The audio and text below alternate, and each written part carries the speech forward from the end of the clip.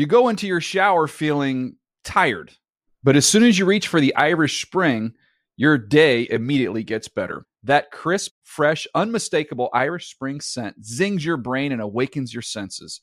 So when you finally emerge from the shower 37 minutes later, because you pay the water bill so you can stay in there as long as you want, you're ready to take on the day and smell great doing it. Irish Spring Body Wash and Bar Soap. Fresh, green, Irish. Shop now at a store near you. I'm so excited to tell you JCPenney and country music singer-songwriter Walker Hayes are partnering together on a new limited-time men's collection for the everyday guy. What I love about Walker Hayes is his laid-back nature. He's a family man, and being a country megastar while also having 7 kids, you know he likes to keep his style cool and casual. This new collection is perfect for the guy living the t-shirt life or someone wanting some fresh options that feel just as good. It's easy to wear, affordable styles that celebrate the ultimate family man, along with the quality, durability, and sensibility dads appreciate. Available online Saturday, May 4th at jcp.com and in-store Thursday, May 16th. Just in time for Father's Day. Limited time only. JCPenney, make it count. This is Amy Brown from 4 Things with Amy Brown. Today, healthier is happening at CVS Health in more ways than you've ever seen. It's wellness destinations for seniors, including select locations with Oak Street Health and CVS Pharmacy. It's doctors, nurses, pharmacists, and everyone in between offering quality care and support virtually, in person, and on the phone. It's in-home evaluations through Signify Health and meeting mental health needs through Aetna. And those are just a few of the ways that healthier is happening. To see more, visit cvshealth.com/healthier happens together. CVS Pharmacy, Oak Street Health, CVS Specialty, Signify Health, and Aetna are part of CVS Health. Eligibility and services vary by location and individual.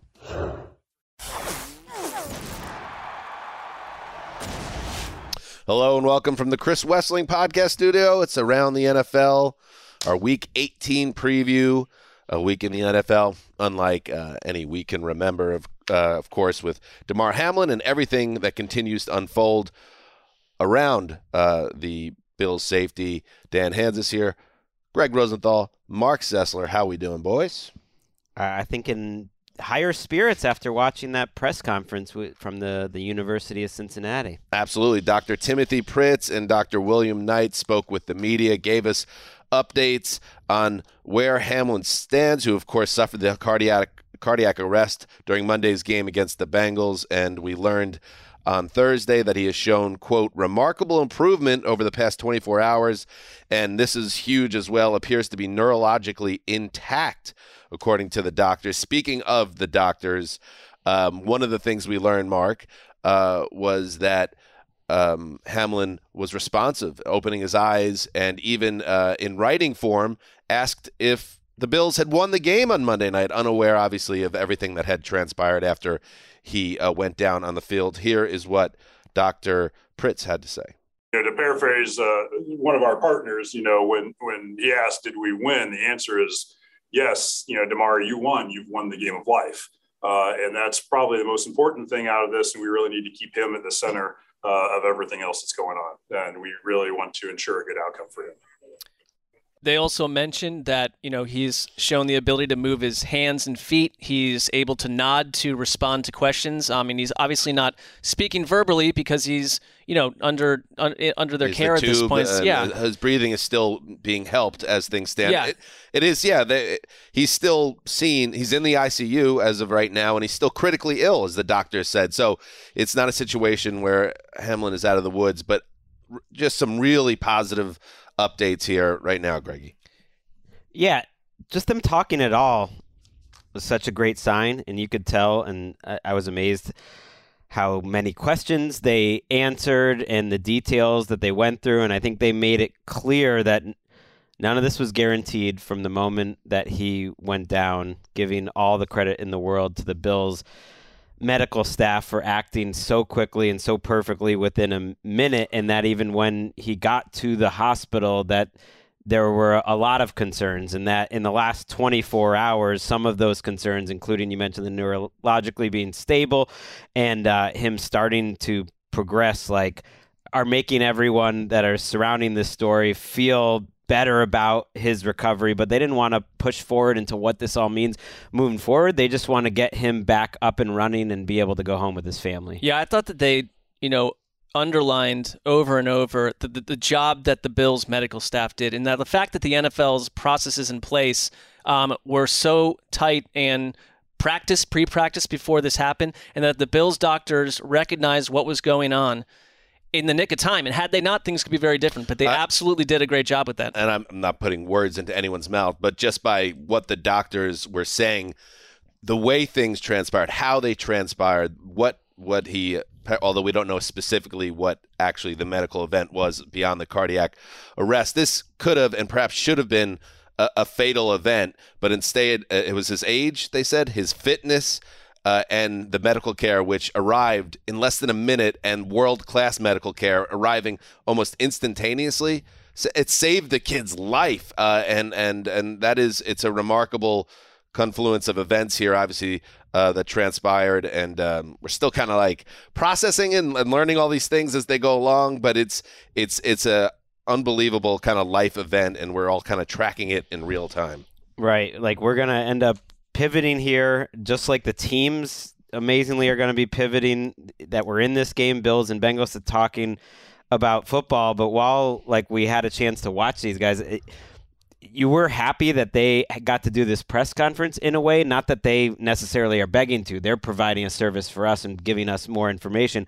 But for a half hour, an hour, just for the sports world to marvel how medical professionals are total badasses and heroes. And one of the moments where it reminded me of that is when they ask them, have you ever seen anything like this? And the honest answer from the doctor is, we deal with this every day. Like, cardiac arrest is something that is our specialty, that we're dealing with on a minute-by-minute, hour-by-hour basis, and every case is different. And the fact that it was a Bengals player in Monday Night Football is what is unprecedented. And they said, look, everyone that wasn't watching and attending to the care of their patients at the moment when this happened were at the hospital watching this game. And a lot of their friends who work at the hospital and doctors were at the game because it's the Bengals. Mm-hmm. And of course you're watching the game. And so for them to transition from watching that game in that moment to them treating it. Yeah, you get the sense that thankfully, every little thing went right here. And had it taken a little bit, turned in a different place, we don't know where we'd be. But this is about as hopeful as a spot as we could be sitting in at this point here on Thursday. And before all this stuff happened, I think it was Monday afternoon before the game, and you talked about it, Greggy, yesterday on our podcast we did with Cameron Wolf on the scene in Cincinnati. Nick Wessling was supposed to do the Monday night recap with you if things went the way people expected things to go on Monday and just a regular game. And he was telling us before the game the whole city was on fire. And I wrote about in the power rankings this week that it is crazy that a game that started a week that started Monday with the Bills as just the enemy in Cincinnati ended with that city skyline bathed in buffalo blue. So just crazy. And speaking of crazy, and we're going to get to the games in a second here, but I just want to say one more thing because we just learned this minutes ago watching the press conference with the two doctors. The fact that Hamlin wrote it out who won the game.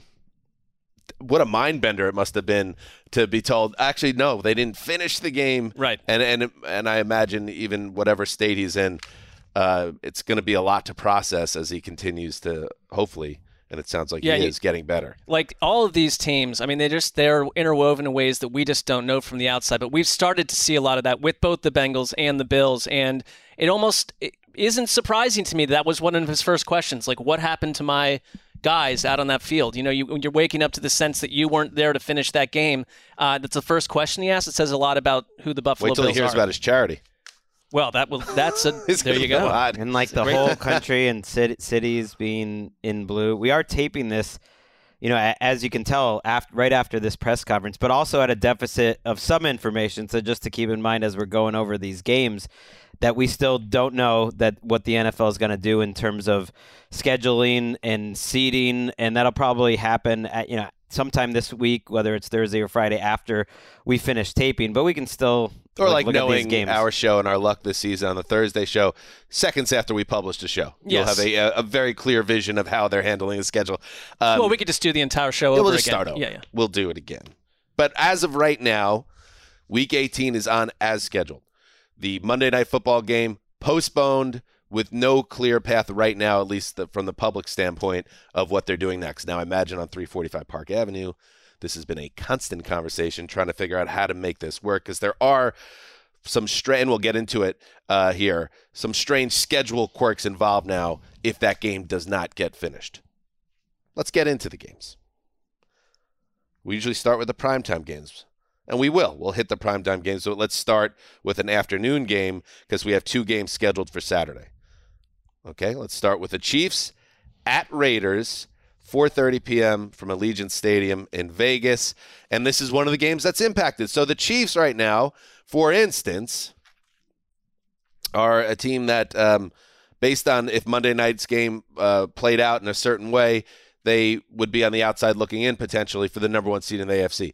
They now have a chance to claim the number 1 seed in the AFC with a win over the Raiders, depending on how the league proceeds forward. But first, they need to take care of business against the Raiders, a team that is now not playing for anything in terms of the playoffs, Las Vegas, but the Chiefs certainly are. Yeah, we'll have to see on the seeding because the NFL, there's been a lot of things thrown out there, and there's a lot of options that could end up affecting what their seeding is. But either way, they're going to really want to win this game to get a higher seed and to have home field for as long as possible in the playoffs, depending on what the NFL decides to do. And I don't count this as just like an automatic W, just because every Chiefs game is complicated lately. Yeah. Whether it's against the Broncos, whether it's against the Texans, or whether it's against Jarrett Stidham.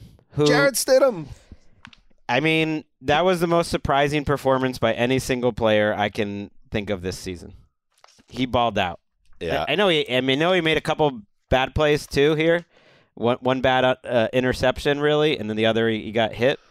But he played incredible in that game. Those weren't like fluky plays. He showed an athleticism and movement, like throwing to his left, all this stuff that I have no idea if that'll ever happen again or not. But he showed some real physical gifts that makes me more interested in watching this game than I would have been with Derek Carr. And it happened across from Brock Purdy, who's produced some of the most incredible performances that we never would have predicted across the field. And I think, the Niners were obviously, because they've been so airtight as a defense, caught off guard by Jarrett Stidham. And I think how aggressively Josh McDaniels, ordered / allowed him to be early on, that Stidham out of nowhere, because, we've seen him with the Patriots and he looked like a regular dude. And out here, he was firing aggressive shots downfield, looking like he had practiced with Davante Adams for weeks on weeks. And at one point, he had never thrown for more than 72 yards in a game. He had 246 yards and 3 touchdowns before his first real mistake, that tipped interception. Yeah, I was struck, just like you guys, how comfortable he looked leading the offense, how confident he clearly was, and maybe he's just like kind of a swaggy dude. I don't know much about Stidham, but you could tell he was a guy. I watched every preseason he didn't snappy seem swaggy. He didn't feel swaggy there. He certainly seemed like it, right up to like shots to the luxury suites with his wife with the Stidham shirt celebrating. Everybody almost like seemed in the Stidham universe like, no, this guy can play and he's going to ball out, and he certainly was showing that on the field. And I did see some of the reporting out there connected to the Raiders, like, well, yeah, like he knows and understands Josh McDaniels' playbook, insinuating in a way that Derek Carr didn't quite grasp, and that explained why he looked more comfortable than even Carr in the McDaniels offense.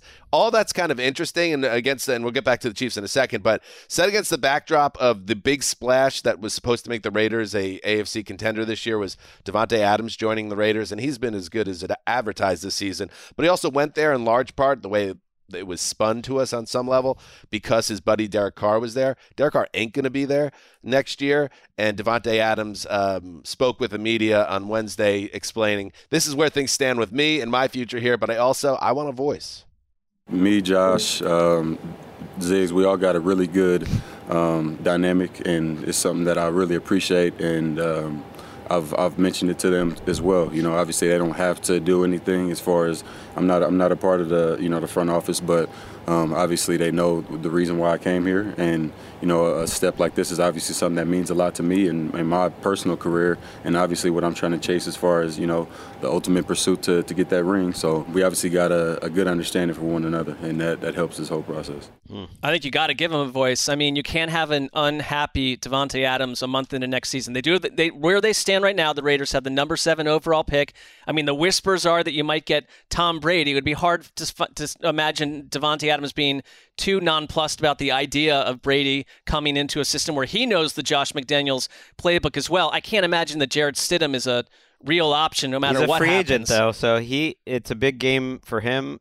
It's a big game for McDaniels. There's been actually almost a recurrence of some thought that Mark Davis could pull a surprise if the end of the season had gone bad, but I think 500 yards on the number 1 defense in the league against the 49ers, and then this game against the worst red zone defense in the league, Chiefs, put up some points that with Jarrett Stidham, I think you'll look better. But I also don't. I've been talking about the Raiders. It's not like I'm picking the Raiders to win this game. The Raiders defense are playing guys I've never heard of at this point. Very quietly, half of their starting defense, which already was bad, got injured, and they're playing a guy. Their linebackers last week were Luke Masterson and Harvey Lange. Sounds like a detective show. Yeah, it does.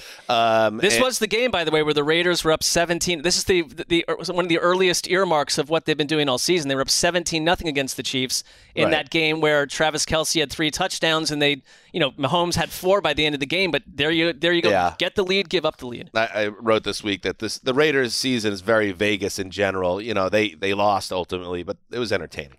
They had a good time. Yeah. And Patrick Mahomes, especially with Jalen Hurts missing the last couple of weeks, seems like this is where he could put the finishing touches on another MVP. He is, as someone who hasn't been pumping up Mahomes as much this year, he's over 5,000 yards with 40 touchdowns this year on a team that could be the number 1 seed. So the next quarterback has 34 touchdowns. Right, last week was a perfect example. He almost, it felt like, played perfect. They still somehow barely beat the Broncos. He's making crazy plays. I think they're really trying to develop Kadarius Toney for the playoffs as one of their main weapons. And also Jerick McKinnon having 7 touchdowns since week 13. Great look for Jerick McKinnon, but also it's a great look for Patrick Mahomes and his greatness. Okay, let's move on to the other primetime game. Let's bring in the Gravedigger. That was the Gravedigger. Yo. Justin, how are you, buddy? I'm great. How are you guys? Long week for all of us. Hope you're doing okay, bud. The Tennessee Titans, your team, losers of 400 straight.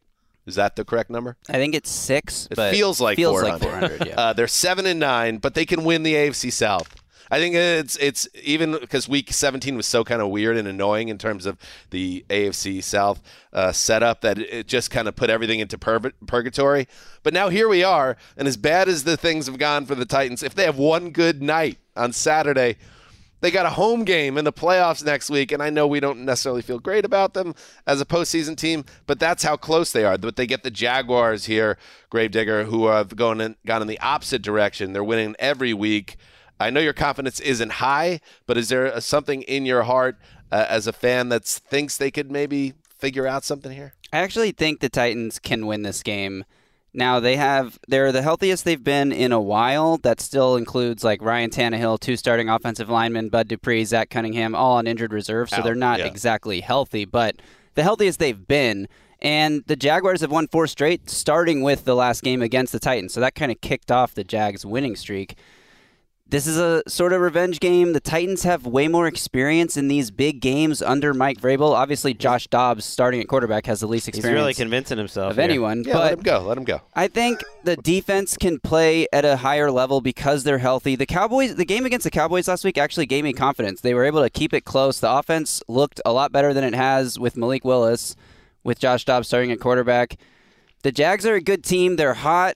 They're playing some of their best football right now. Is he gonna? But everyone's picking the Jags. I saw an article today that rounded up the expert picks. 20 picking the Jags, 0 picking the Titans. Nobody thought the Titans could get the 1 seed last year. No one thought they deserved to get it. They did it anyway. No one thinks the Titans should be in the playoffs. No one wants to watch them in the playoffs. They know it. Everyone knows it. The Titans are winning this game. I'm locking it up. Beautiful. And I'll bring some sanity to the proceedings, and we'll enter into a lock-off. I'll take the Jaguars. Yeah, same. That was my plan.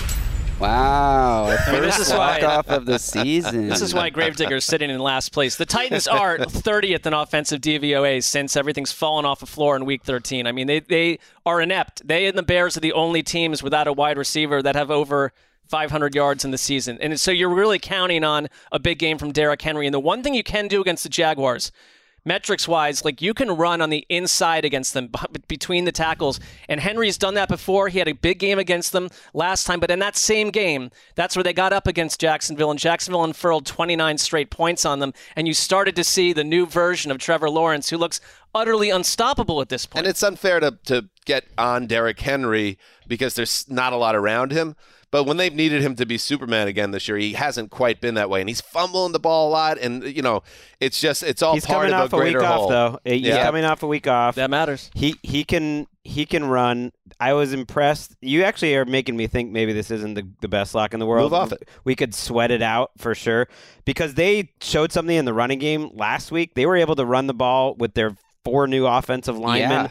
And who was even running? Was it Haskins last week? I don't even remember Haskins, at this point. Chestnut, Julius. Chestnut. Like they Jonathan actually, Ward. Justin, actually. they had a pretty good running game against the Jaguars. It's a division game. You mentioned the guys that are back in the secondary for Tennessee, so at least it gives them a chance. Amani Hooker and Christian Fulton. And Trevor Lawrence the last 2 weeks hasn't been on fire. He did not play well against the Texans. Well, they didn't need him to do much last they week. didn't, Like, but they he yanked him in the third But quarter. he missed a lot of throws. It was his worst game in a while. And the Jets game was a weather game.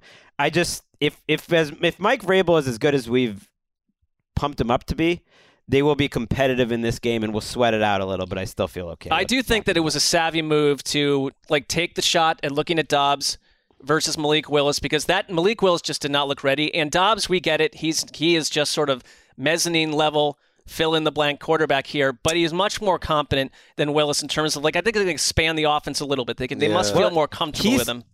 I feel like he could either be amazing or they'll lose. I was just saying they'll be competitive. He could be the reason they win this game or the reason they lose pretty quickly. Because in that game, it was sort of the opposite to me. Was he made 5 or 6 incredible throws. But he also made some things you would expect out of Dobbs. It was very up and down. He had some next-level plays that were okay, I see why he's playing.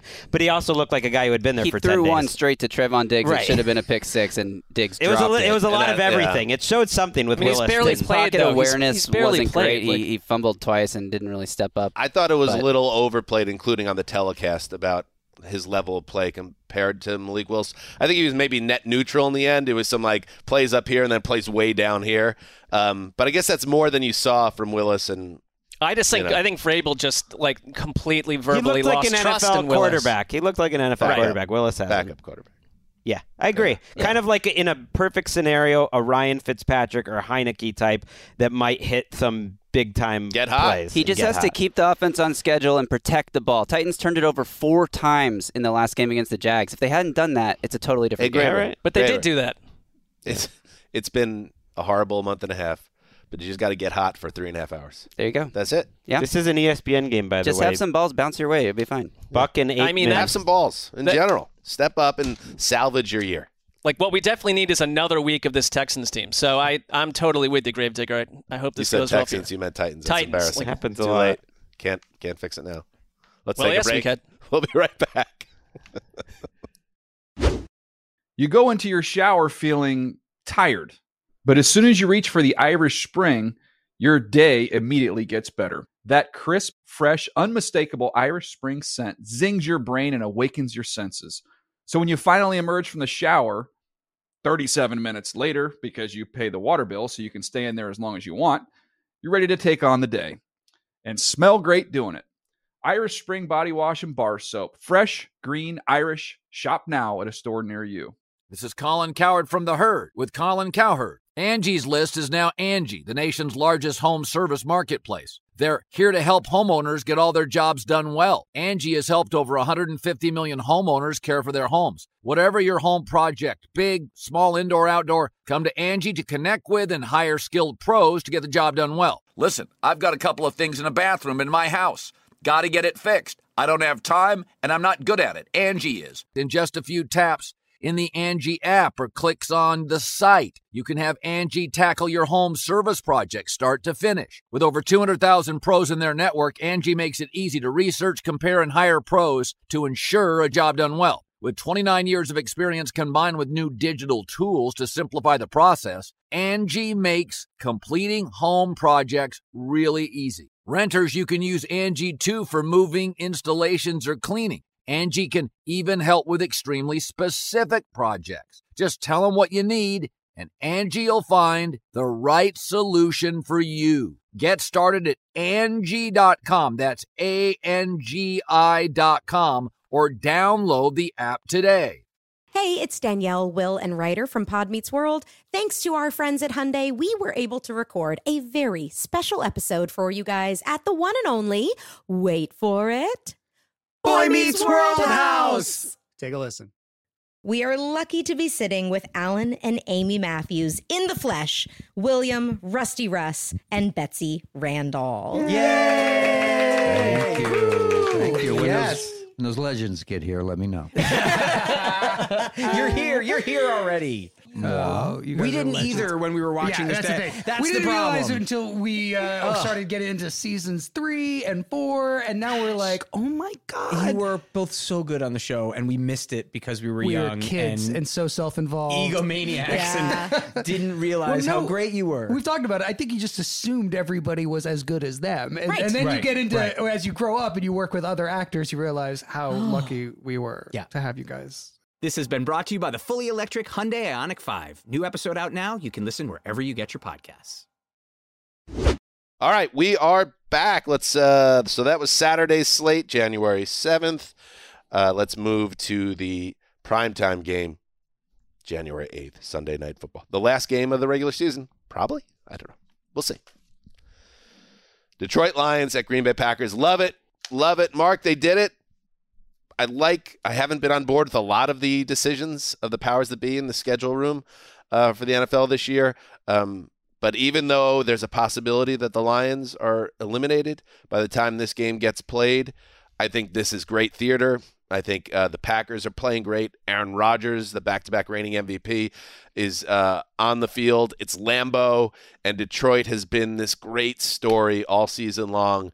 And there is also a reality where things go their way. Seattle loses earlier on Sunday, and all of a sudden you have an awesome playing game headed into the postseason. I certainly prefer the latter, but I accept the former because I think that this Lions team, and Greg, you talked about this last week too. It's like no matter where they are in this situation, this season is a major win for the coaching staff, for the players, for guys like Jared Goff, and you're not going to get any version of them because they've been knocked out of a playoff race that they're going to not try. They're going to absolutely do everything they can.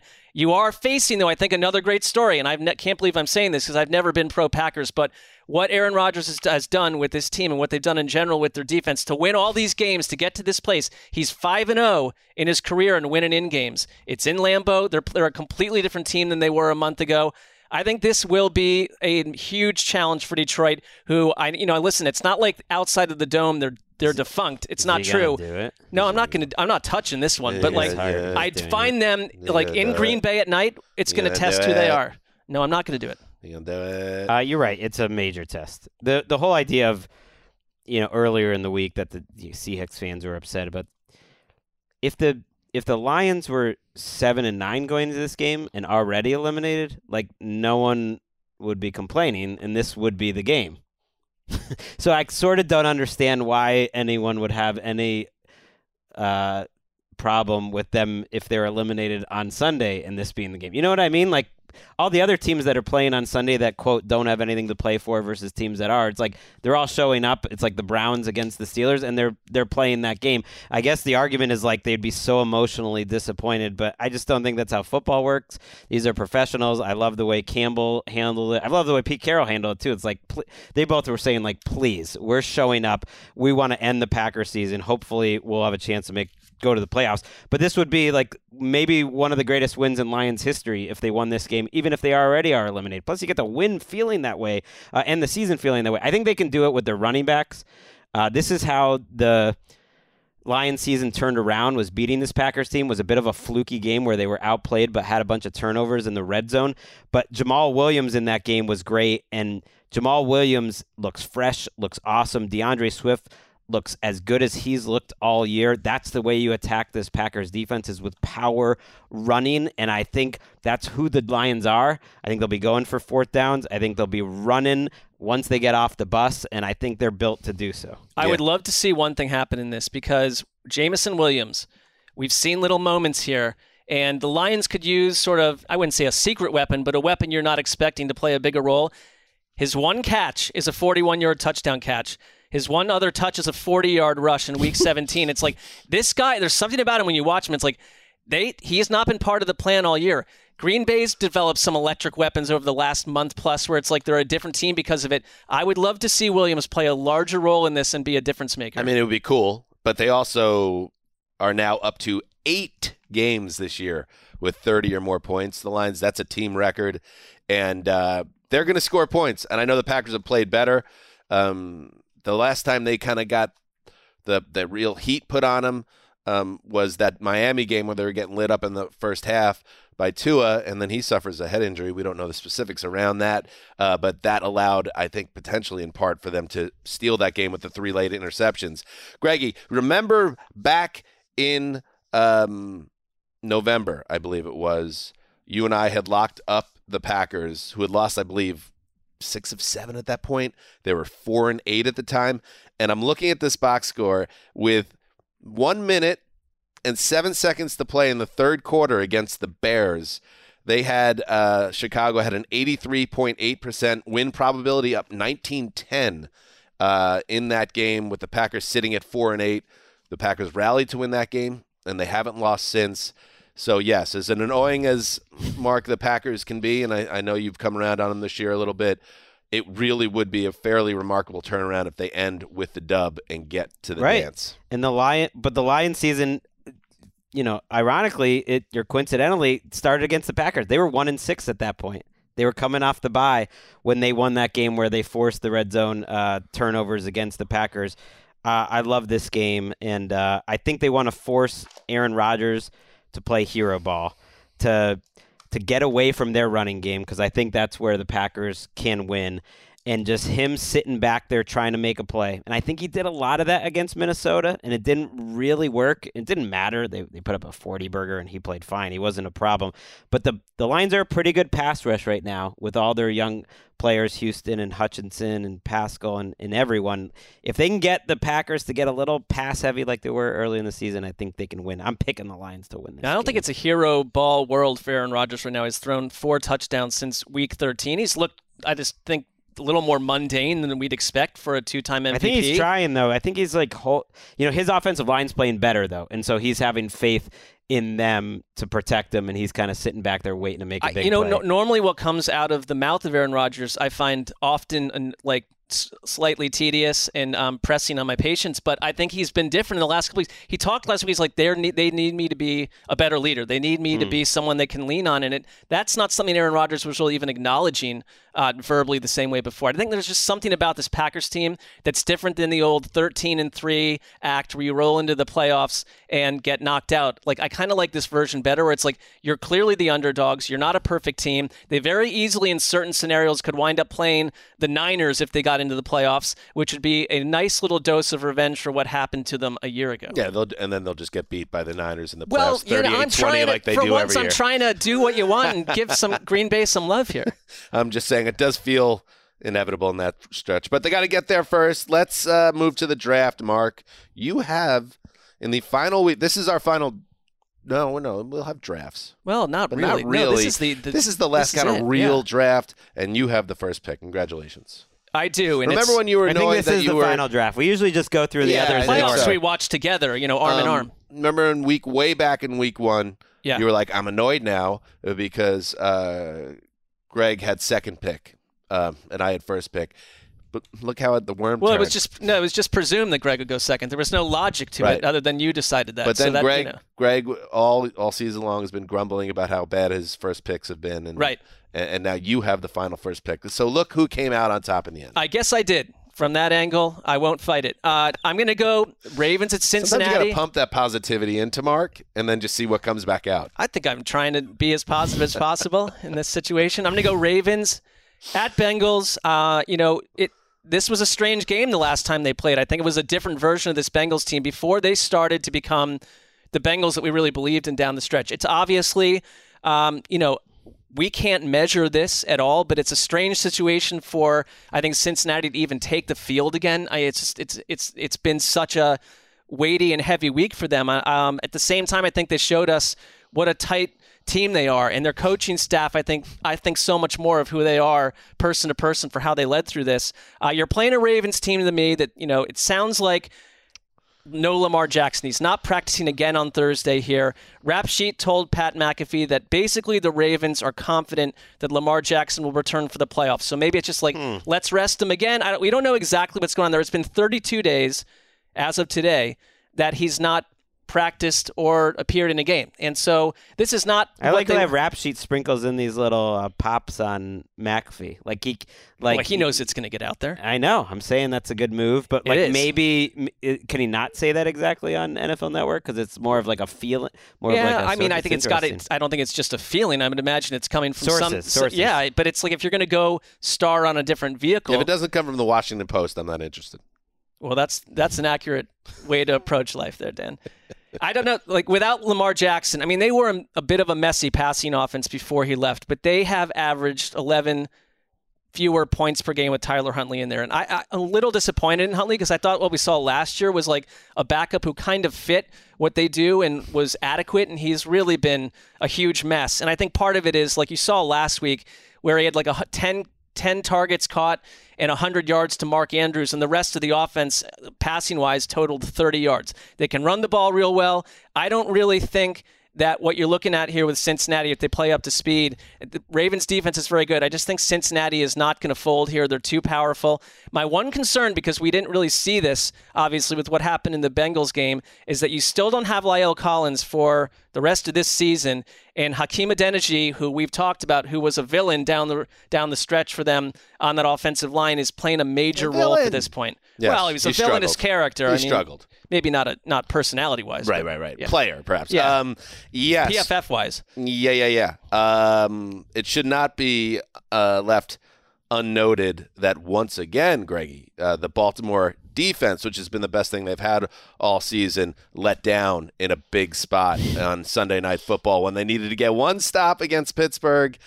They would have won that game at the end. I know they were good overall in that game, but this is now, you can count maybe on one hand, it might be up to 4 or 5 games at this point where the defense had a chance to close the game out and could not do it. And in this case, it could end up costing them the division because, again, going back to the uncertain nature of things, and again, as we tape this, things could change. It's fluid, but the Ravens are 10-6. The Bengals are 11-4. If the Bengals don't make up that last game, and let's say the Ravens win on Sunday, they finish 11-6.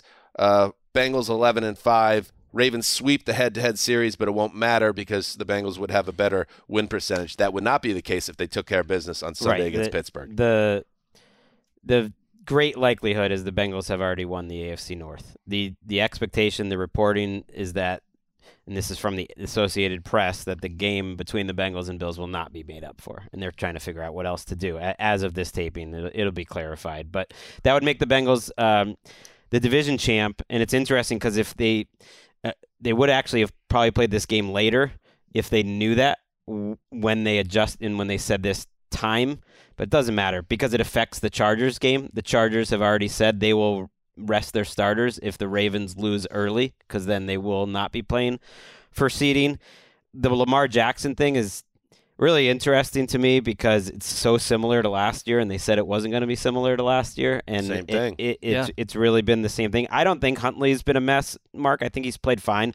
It's just this whole thing is a mess. I think he's played as one of the better backups in the league, and They just have a slow-moving offense. He makes some good plays each week. He's not going to make a difference, and there's no reason to think that the Ravens' defense, which maybe is a little bit better than the Bengals' defense, is going to be that big of a difference maker when the difference between the Bengals' offense and the Ravens offense is this gigantic chasm. The only thing that is an X factor, as you mentioned, that we have to talk about, and there's no way to know, is just the effects of this last week. And I thought it was Joe Burrow really open and honest about it, saying like, look, if you ask people in the locker room if they even wanted to play this week, and this was on Wednesday, and I think as each day goes by, the players are saying they're feeling better, it feels different, that they would have been mixed on it. That even he felt mixed on it, like that they might not be ready to play again totally. And so it's just going to be an unprecedented scene for them and especially for the Bills. They're going through something that no teams really had to deal with, two teams. And we'll get to the other team in just a minute. But just one more thing on Lamar, because the initial reporting last month now, or about 4 weeks ago, is that he would be back week 16, which was Christmas Eve. That didn't happen. And then he wasn't back last week, and then he's on the sideline on Sunday Night Football with, as reported by people on the scene, with a hitch in his step, still just being on the sideline. And now it looks like he's not going to practice and play in week 18 potentially. And you wonder, first of all, what was the status of the knee injury? Did he have a setback? Also, you think about his contract status, Greggy, and where he might be mentally as he enters the most important financial period window of his life, how he's playing this. Well, and why would we suddenly, who's suggesting there's a large confidence that 6 or 7 days from now, if he's walking with a hitch and he's not practicing at all, that he's going to suddenly be ready for a playoff game? It's Ian is that person. So maybe he also reported the week 16 return as well, didn't he, Ian? Yeah, and you do wonder if that's that's what he's being told. So what are the Ravens saying here? Is that the feeling from the team? I just wonder how the Ravens are going to approach this game too. If they know they can't win the division, do they care about winning the 5 seed versus the 6 seed? Now, I think they should. You would play at the AFC South winner instead of at Cincinnati, Kansas City, or Buffalo. That's a pretty big difference. Yes, it is. But I don't know if they'll look at it that way. They don't feel like a team, like the Ravens under Harbaugh are not a sit and rest everyone type of team or rest major. And I respect the Jaguars and what they've been building the last 6 weeks or so, but that's a huge difference to Jacksonville if I have the opportunity. All right, let's talk about the other team that was involved in Monday night, the Bills. That will be my pick. Patriots at Bills. Buffalo entered week 17 as the number 1 seed. We'll see if even with a win in week 18 whether they stay that way, because there's a potential here where the Chiefs end up with a higher winning percentage if they don't make up Monday night. So keep that in mind. So the Bills, though, still have a chance at the number 1 seed if they take care of business against the Pats, who also nobody really wants to see, other than Patriots fans, the Pats in the playoffs. But I kind of respect, Greg, the stubbornness that they might just get there to spite us. They might punch their ticket. They need to win. Obviously, you don't know what version of Buffalo you're going to get in this game. Joe Burrow said the Cincinnati players, some players are split on even wanting to play. Can you even imagine what Damar Hamlin's actual team is feeling right now as they begin preparation for an AFC East rivalry game with their opponent playing for their postseason lives? It creates a complete unknowable situation once again, how the Bills respond and what version of the team shows up. And for the Patriots, they can only play their opponent, and it could work in purely football terms in their favor because they are the inferior team, but they have an opportunity here to get the Bills at a time. It's a very uncertain time around what I think is the best team in the AFC. I thought it was telling in some press availability or some sourced reports, one by Jeremy Fowler, that when Damar Hamlin's dad addressed the Bills team via Zoom, that it really galvanized the team. That they felt like they were able to smile after that, that they cheered as if it was like winning the Super Bowl, listening to the dad, hearing him be lighthearted at some moments and just positive, and that they almost felt like, okay, now we can move on. There's just no way this scene is going to be unlike anything else. So it's hard to know how much to put that into this game, but I know that these teams aren't even. I know that the Bills absolutely own the Patriots, that the last 3 games, including the game this year, were so one-sided. It didn't look like they were playing the same sport practically. And I do think there are elements that are a little different this time around. I think the Bills' offensive line, the Bills' offense has a few cracks in the armor, and the Patriots' defense is certainly rushing the passer well. Christian Barmore, they're different, but they're pretty banged up in the secondary too, where like maybe the Patriots' defense can keep the score down so it's not embarrassing, but I don't see any reason to believe in a normal situation that the Patriots offense isn't going to blow this game 2 or 3 different times and that ultimately the Bills win comfortably. Right. I mean, they've not matched up well with Buffalo 2 years in a row, and this Buffalo team is essentially the same team in many ways. And I just feel your point, Greg, about his father speaking to them, and then that the fact that we're getting positive news, that we are in a different place than we were a couple days ago. That doesn't mean that for a number of people it won't be an element of trauma to returning to the field at all. But you're in Buffalo. I think you're going to get a crowd that is like as loving and supportive and galvanized as you're going to see all season long. I think the Bills are the type of team that will feed off of that. And I think there's a very human element to this game. And I think from an on-field perspective, New England just does not scare you on offense on any level. So the Bills need to do just enough on that side of the ball, their offense. And I think you got Josh Allen, who owns this team. I think it's a great place for Stephon Diggs, who hasn't had 100-yard games since Week 10, to re-galvanize his connection with Allen. He was on his way on Monday night. Sure. You could tell the way that game was setting up that he was going to have a monster game. I think they're determined to make Cincinnati. that happen again before the playoffs. And so I just think this is a thing where it's going to be a process the next couple of days. But Buffalo, this is the team you want to be playing in Week 18 to go into the playoffs and reset the board here a little bit from an on-field football perspective. That's an amazing fan base, obviously, in general, but that is going to be, in Western New York, a very special, raucous vibe. And you can imagine they could even have some pregame visitors involved in terms of getting the crowd amped, connected to DeMar. Like, that's going to be a great scene to watch. There were a couple of key injury updates in this game. Jack Jones had been put on IR, which I don't know if we had mentioned, for the Patriots, and Marcus Jones is still out of practice, so they're down a couple cornerbacks. Sounds like they will get back Jalen Mills. He's limited.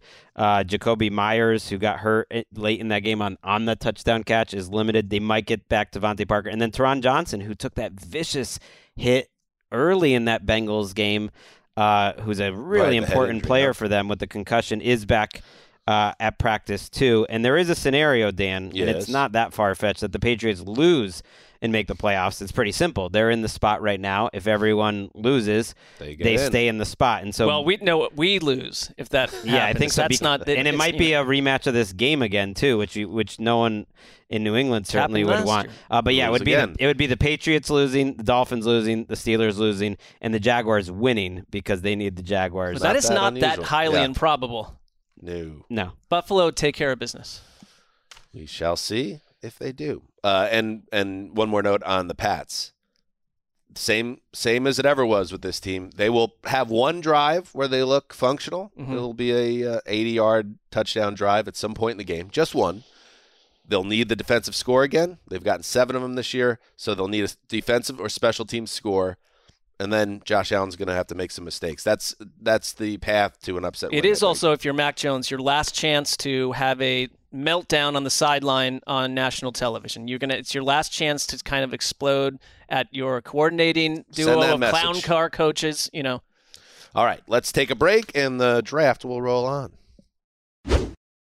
You go into your shower feeling tired, but as soon as you reach for the Irish Spring, your day immediately gets better. That crisp, fresh, unmistakable Irish Spring scent zings your brain and awakens your senses. So when you finally emerge from the shower 37 minutes later, because you pay the water bill so you can stay in there as long as you want, you're ready to take on the day and smell great doing it. Irish Spring Body Wash and Bar Soap. Fresh, green, Irish. Shop now at a store near you. This is Colin Cowherd from The Herd with Colin Cowherd. Angie's List is now Angie, the nation's largest home service marketplace. They're here to help homeowners get all their jobs done well. Angie has helped over 150 million homeowners care for their homes. Whatever your home project, big, small, indoor, outdoor, come to Angie to connect with and hire skilled pros to get the job done well. Listen, I've got a couple of things in a bathroom in my house.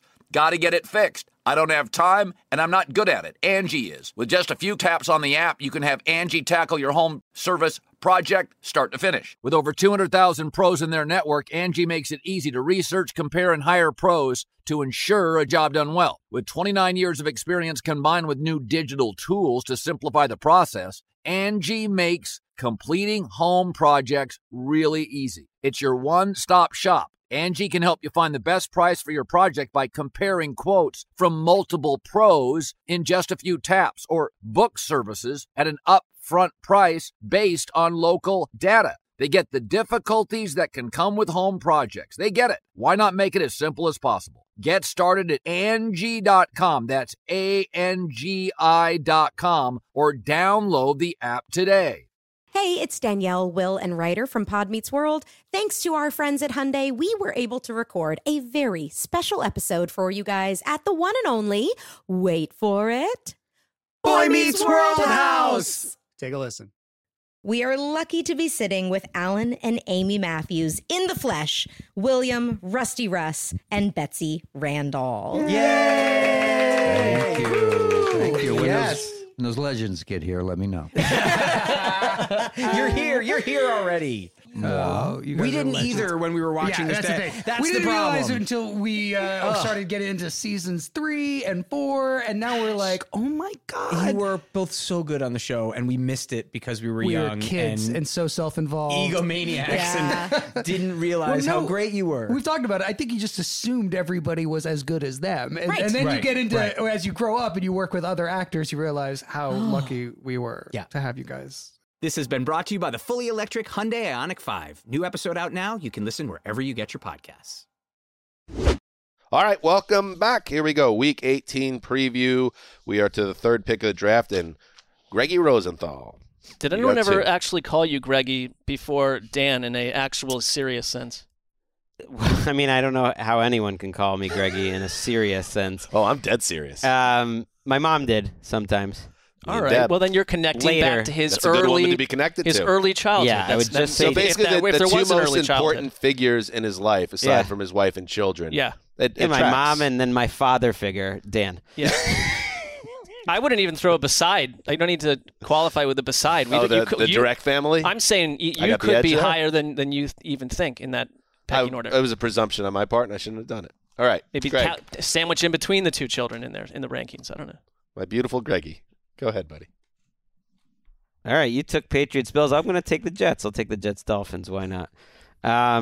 It's the only game that's interesting early. Trying to hurt me? No, but it's the only one that's left that's any good early. It so doesn't. I'll take it doesn't track as a must-watch for the old Zeuser on Sunday. It's a bit of a depressing time on that front. I just want something that is important for playoff implications, and I am interested in this game. I really want Teddy Bridgewater to play it. I just feel like that's a better game than Skylar Thompson playing it. We will get Mike White again. It's not going to be Zach. Remember that was a cool thing? Yeah, maybe that. It can be again. He really struggled a week ago, and if he plays like that again, that's going to hurt his money, I think, in the offseason. But if he gets back to being the Mike White that you think, there's a lot of reasons to believe the Jets can win this game. Both teams are really banged up. The Jets could be short a couple offensive linemen, but the Dolphins are in worse shape. Teron Armstead, Bradley Chubb, Xavier Howard, and of course Tua. 4 of their very best players are all still out of practice here, and they have a chance to make the playoffs.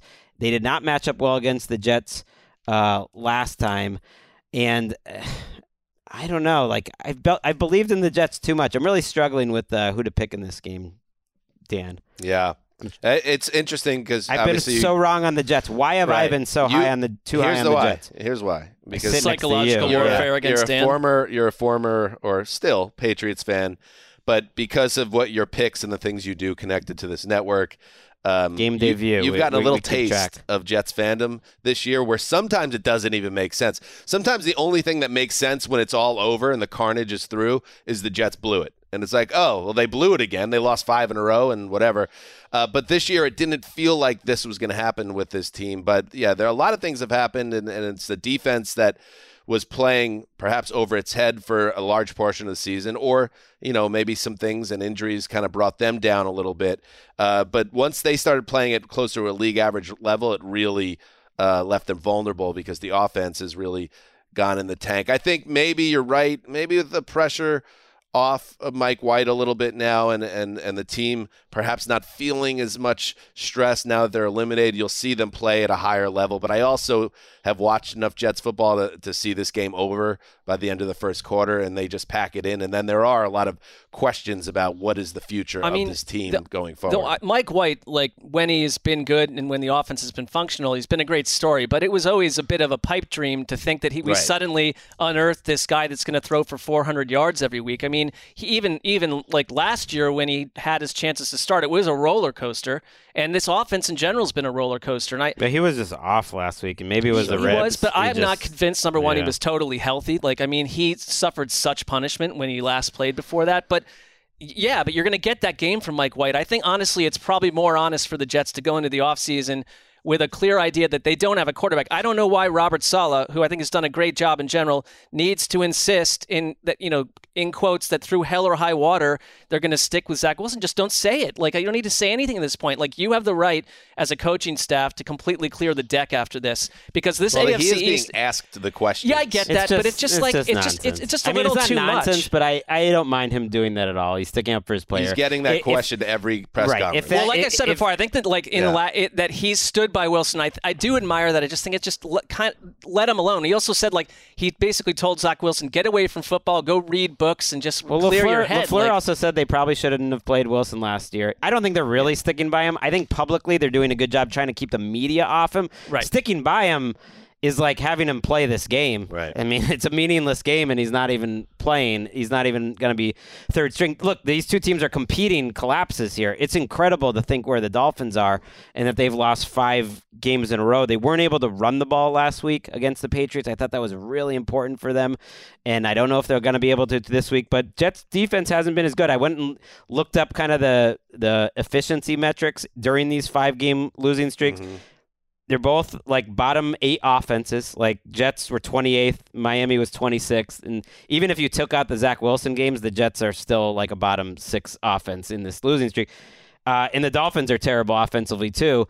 The surprising part for me was the Jets defense was 12th. They've been fine, but they just haven't been dominant. This is a game that in theory, you could dominate the way that the Dolphins have been we've seen up. cracks in their defense. When Skylar Thompson started back in Week 5, they romped the Dolphins. It was 40-17. 2 different teams at this point, but they've both fallen off a cliff. Yeah, that was a close game for 3 quarters, and then it got away Here's from the thing. Miami. I know Jets fans, they don't like the Dolphins. And I'm not saying you guys are the Lions here, trying to cap off a season. It's disappointing regardless. But I really think if the Dolphins win this game, they're probably going to the playoffs. All they need is the Patriots to lose to the Bills. And so this is a big game for the Jets can knock out the Dolphins. Saleh can do it to his friend Mike McDaniel. He said he'd rather be on a beach with him a week from not seeing the Dolphins in the playoffs. Knock out the Dolphins. I'm sure there's 35,000 feet above the ground Jets fans that are lose the game, get in the top 10 in the draft and all that. Nah. No. Let's end the season. That overall was a positive one. And then turned sour with a nice win. The one thing that the Jets need to figure out is, and this is carrying over through the regimes, they need to figure out how to identify and develop a quarterback. They cannot do it. They've gotten bad luck, as is part of the Jets story as well. They've never fallen into a Burrow or a Herbert or a Lawrence in all of these years of struggles. But they need to take a closer look at how they do this, because I don't think they handled Wilson right. He was raw. He was green as it gets, and they threw him right into the mix. Maybe it's time to start taking a closer look at how you do this stuff. Or just don't do it through the draft again. Just find a veteran out there that you can trust. There's a lot of them out there. I thought you made a good point last week, Mark, about the Jets shouldn't, or the fan base shouldn't just say, go get Derek Carr and everything's fine. But again, it's like, which way do you go? Do you go get the you do both. The slightly? Do both. Do you use a first-round pick on a quarterback and get Derek Carr? I don't Maybe. know. Well, then Joe Douglas is on a ticking Or clock. a If second, he picks another quarterback that doesn't essentially shine immediately. They're all on a ticking clock next year. year. He is anyways. Yeah. He is anyways. All right. I'm going to take the Rams Seahawks as the late game. There's not really a great 425 slate. And 420, man. When I saw that it's my guy Geno Smith and then our guy Mark Sanchez. Our guy. I don't know. It's our guy. I don't know why I said our collective guy. He was my guy before he was It's our guy Sanchez on the call. That's a good way to cap the season nice. here. And it's probably the last Seahawks game of the year, so I can just enjoy it, you know? And why do you say that? You're presuming that the be a playoff Packers team. win on. You pick the Lions. It's true. If my picks are right, it's going to be it will not annoying be. if the Lions have a great emotional win on Sunday Night Football, but the Seahawks, who have had a nice season, all due respect, are the team that ends up going to the playoffs. And but Greg, that is very possible. Greg, just to let you know, your picks aside, like Earth might suggest that Seattle goes to the playoffs, not just what you picked. Like good. I guess I said that because if you just look at the percentages, you need two results to happen. It's more likely that they don't go to the playoffs. They have an under 50% chance. Because I also don't totally hand them this win. I think that's the part of the equation that Seahawks fans, when they're talking about the Sunday Night Football, haven't been focused on. But Sean McVay's generally owned Pete Carroll. I do put something into these division matchups, and I think you can only look 4 weeks ago to the matchup where the Seahawks had to win with a last-second touchdown to beat the Rams, who were starting John Wolford that day, and say, like, okay, there's something here in terms of the matchups that, like, this isn't some incredible mismatch. The good thing is Seattle's defense has played better again the last couple of weeks. I just don't know what to think of this defense. Maybe it's just unpredictable. It's game plan specific. They had Al Woods back, which you wouldn't think like makes all the difference, but he's been really good stopping the run, and that makes everything else look a little better. I definitely picked the Seahawks in this game. They're home. Geno steady. Ken Walker's out there kind of looking like Saquon Barkley. That's who he reminds me of a lot. Like that lateral thing and the fact that he'll take big losses and kind of go sideways looking for the big play. But you know what? He finds the big play. Hey, you know what? That's actually a pretty good nickname for Geno this year. Geno steady.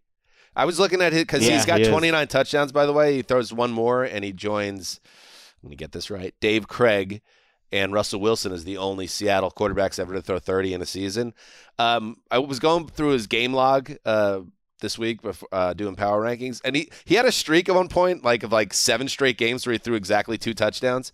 Like, he has been a guy that, and I mean, especially what I've witnessed with my team this year, man, there's something of true value to have a guy like you kind of know what your quarterback's going to give you. He's not going to be Mahomesian, but he's also not going to lay eggs, and that's what Geno's been for them this year. I want to now hashtag analysis, Mark. This is some real football guy analysis. All right. Baker Mayfield has been the quarterback of the Rams for 4 weeks now, okay? The first week, fun Baker.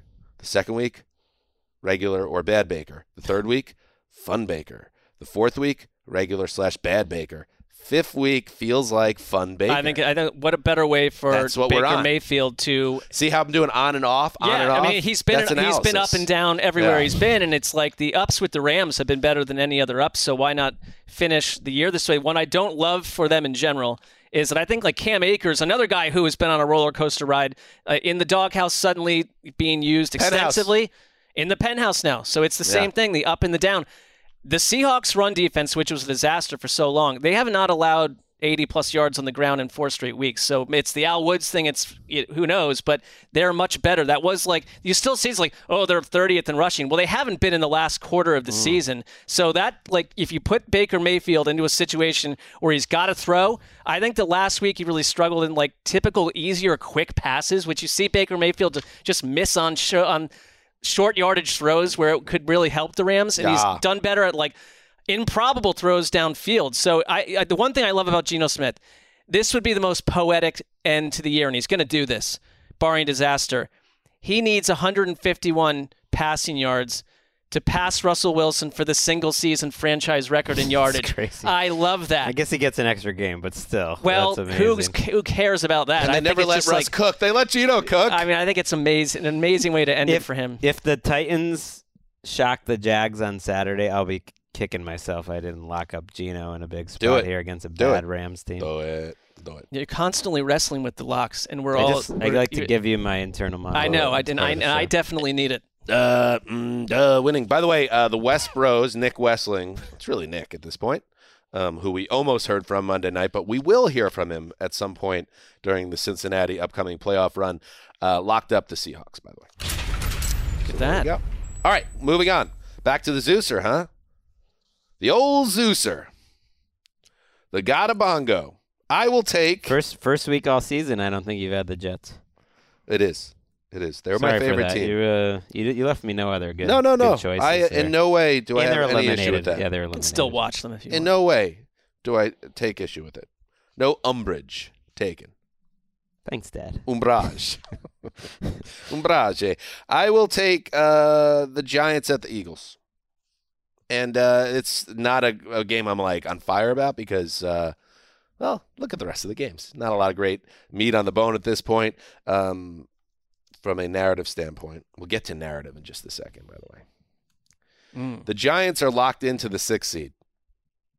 Doesn't matter what happens against the Eagles here. So there's a very good chance they're going to rest players. Certainly, it behooves them to give Saquon a blow here and not have him getting a lot of workload with the playoffs coming up. Daniel Jones coming off arguably the best game of his career. He's going to want to tune up, but maybe he doesn't play either. He doesn't play a lot. I don't know. If there's an update on that end, I apologize for not already knowing. There isn't. Okay, good. Actually, Daboll's...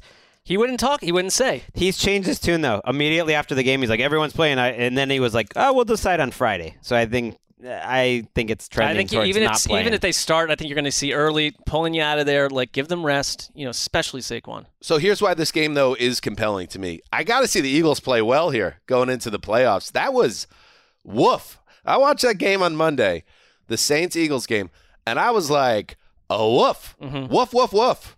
That first half was grisly by Philadelphia, and I understand Jalen Hurts is out of the lineup, and I understand he's trending towards playing in this game, which makes a lot of sense to me, especially because they still haven't locked up the number 1 seed. But they had 61 total yards in the first half against the Saints, and I know the Saints are playing better now, but come on. They didn't have their first down in the game until 12 seconds remained in the contest. The Saints outplayed them in every phase at the link. And then, of course, they get back in the game, and then it gets washed away on a hideous pick 6 by Gardner Minshew. Great play by Marshawn Lattimore, of course, but that was not a good throw or a good decision by the backup QB. So, Philly, go have a good get-right game. Jalen Hurts, get through the game with that shoulder feeling good. Grab the number 1 seed once and for all, and then feel good about yourself as you head into the bye to get fully healthy. I mean, it would be, I think a couple of weeks ago, like, we just assumed the Eagles would win one of these games and do what they needed to do, and there was a lot of, especially the Dallas game, gave you hope that Gardner Minshew would not take a step back. Last week they were, quote unquote, supposed to win that game. Right, and the Dallas game, maybe not. Last week was surprising. But the Dallas game was I came out of that thinking, their offense won't change that much with Minshew, and it completely changed week ago. I think that, like, the idea that he was sacked 6 times by the Saints, the Lane Johnson absence matters, whether it's Hurts or Minshew. I tend to think that they're going to be on offense fine once Hurts comes back. I just do. I think that you've still got all the same weapons there. The Lane Johnson thing concerns me, but it would be an epic collapse to not beat a Giants team that probably will be resting a variety of players left and right. You got to handle it, because to come out of this as the number 2 seed, or some situation where the Cowboys wind up as the number 1, which is especially unappealing if you're an Eagles fan, is about as ugly a narrative, Dan, as you could finish the season with. Narrative. Forget narrative. How about reality? You'd be the 5 seed on the road next week. There'll be a lot of suddenly. Cowboys narratives and everything else. It's not happening, though. I mean, this thing should be a total. Did you think they were going to lose to the Saints? This is different. The Giants are worse than the Saints IMO. And another IMO from you. Also, come on now. Worse than the Saints? Giants are playing really good football right now. But more importantly, the Giants, I don't think are going to be playing to win 42 and 46. I don't think they're going to be playing to win this game. Well, that matters more. The Eagles absolutely waxed this same Giants team. It wasn't that long ago. And they're 14-point favorites because of that. Because we know the Giants. Eagles got juice right now? What does that mean? Is there a juice deficiency right now? I feel there's a little bit of a juice deficiency. They bring the juice back, though, this week. Okay. You're probably right. They have C.J. Gardner-Johnson and Robert Quinn, not this week, but they are looking like they're going to come back for the playoffs, too. Gardner-Johnson matters a lot. They've given up one of the worst passer ratings around without him. Yeah, and Avonte Maddox too. So those are two guys in the middle of the defense. No, it's totally about that the Giants don't have anything to play for, and I think they could be playing. Who is their backup right now? Tyrod. Danny Cannell. It's a good backup. And Danny Cannell, who I think they've just signed off of. He's working in a construction site in central Pennsylvania. I think he made his money in the 90s. Speaking of narratives, 2 decades ago, people were on some level on Twitter a little surprised that we didn't get after Kayvon Thibodeaux too hard after the Snow Angel incident, and gave it to him a little bit. We don't need our old friend, but I thought he was showing his ass a little bit this week. Here's Kayvon talking about Jeff Saturday's comments about the sack celebration and the go to sleep gesture on the sideline by Kayvon. Jeff Saturday, interim coach of the Colts, said it was trash and not classy. And here was Kayvon Thibodeaux's response to the media. That's what I'm saying. Who's the gatekeeper of when to do something? So once we figure out who the gatekeeper is, then we can write the rules and then we can establish, the narratives and things like that. But until, you guys actually are in the sport and do it and be in that moment, you can't create a narrative on it, Well, we're not creating a narrative on it. The other team's coach had a problem with it. He's the guy who played the game. The other team's players had a problem with it. No, I just don't know who, anybody who commented on it, unless I know who they are, doesn't really affect me. That's it. That sound is courtesy of SNY. He sounds like I kind of love it. He lives in his own bubble, Kayvon, and you could say you love it, but it's like Jeff Saturday's a 4-time All-Pro, a 6-time Pro Bowler. He's a Super Bowl champion. Yeah, but I've seen a lot of people kind of bring all that stuff up. Do you really think the majority of players know who the hell Jeff Saturday is? What I'm saying is, do you have to approach it that way? My point is, Greg, is that it just feels like to me that Kayvon Thibodeaux kind of lives in his own world, and if you aren't in Kayvon's world, you don't really matter. And it shows a lack, I think, to me, of kind of understanding of where he stands. I thought it was interesting that the current center of the Colts, took Kayvon to task on Sunday after the game, saying, "Hey, man, like injuries are part of the game, and he'll learn that one day. That it's not something you ever celebrate." And then I think, especially in light of what happened Monday night, like with Hamlin, it's just like, man, you got to show a little more awareness about what the context of the world is. And my radar's up now a little bit on Thibodeaux. He's a fantastically talented young player. But I wonder when things aren't going to – and there's a time when things aren't going well for the Giants, or maybe there's some contract stuff going on. If he's one of those guys that starts bouncing around the league despite being very talented. Yeah, would not surprise I don't want to waste too much energy being like the behavior police, and you can go say whatever you want. You can treat your career and how you're viewed by people that people don't know Jeff Saturday. People also don't know Kayvon Thibodeaux, and they're learning about him week by week, and he's crafting how we learn about him, and he's making that decision. So good, you're going to live with it. Because I just mean what do I want? What do we want out of our sports players? I want not villains, but I want characters. I want 22-year-olds that are incredibly confident, like in a jackass. I can't imagine what there is a difference between being confident and being a jackass. Right, but there's a line there. I can't imagine what we would have been like at 22 years old with a microphone. And so the fact that he reminds me of ravishing Rick Rude, just because he's so confident, doesn't want to hear about it. I don't mind it because it's not that serious. Acting on the field, how he I get that, but him clapping back in the media that he doesn't know Jeff Saturday, that part I kind of like because it's not that serious. But the root of it, I'm not saying it's overly serious, and I don't listen. Go do what you want, like I said, but the root of it was celebrating a sack next to a player that looked like he was in another universe, and so that in the I don't know, especially in the context of this week. That then this was his. This week happened after that, but not to move off it this week and just kind of move on from it to instead dig in his heels. It just shows that he is very young, a lack of self-awareness and a lack of maturity. I mean, and Greg, Dan and I had Dan and I Right. We were taking a task for, not being great interviewers and stuff. Well, it's I'm not saying we were. I just mean you're right, a lack of maturity. But of course, I almost can, you're 22 years old, of course, a lack of maturity. And when I just try to keep in mind, when it comes to athletes, what do we want? I don't want them to all just be robots. We always say that. So I don't mind when it's not too serious. All right, well, we're going to lose. There's going to be a big chunk of people that are going to be like, Greg's super cool. And Greg is so understanding of the youth culture. Why are you thinking of that? Why are you thinking of that? Why would you? I mean, he's young and he's ravishing Rick Rude, and that's why I like my athletes. All right. I'm not saying he should be out of the league. Right. For John. And I said craft your own career the way you want. We all have that choice. Be a dude, but I and other people get to say, oh, I don't like that vibe. It's just like, come on, dude. There's just... You can say whatever you want. It's your show, Dad. All right, we'll be right back after this. You go into your shower feeling tired, but as soon as you reach for the Irish Spring, your day immediately gets better. That crisp, fresh, unmistakable Irish Spring scent zings your brain and awakens your senses. So when you finally emerge from the shower, 37 minutes later, because you pay the water bill so you can stay in there as long as you want, you're ready to take on the day. And smell great doing it. Irish Spring Body Wash and Bar Soap. Fresh, green, Irish. Shop now at a store near you. This is Colin Cowherd from The Herd with Colin Cowherd. Angie's List is now Angie, the nation's largest home service marketplace. They're here to help homeowners get all their jobs done well. Angie has helped over 150 million homeowners care for their homes. Whatever your home project, big, small, indoor, outdoor, come to Angie to connect with and hire skilled pros to get the job done well. Listen, I've got a couple of things in a bathroom in my house.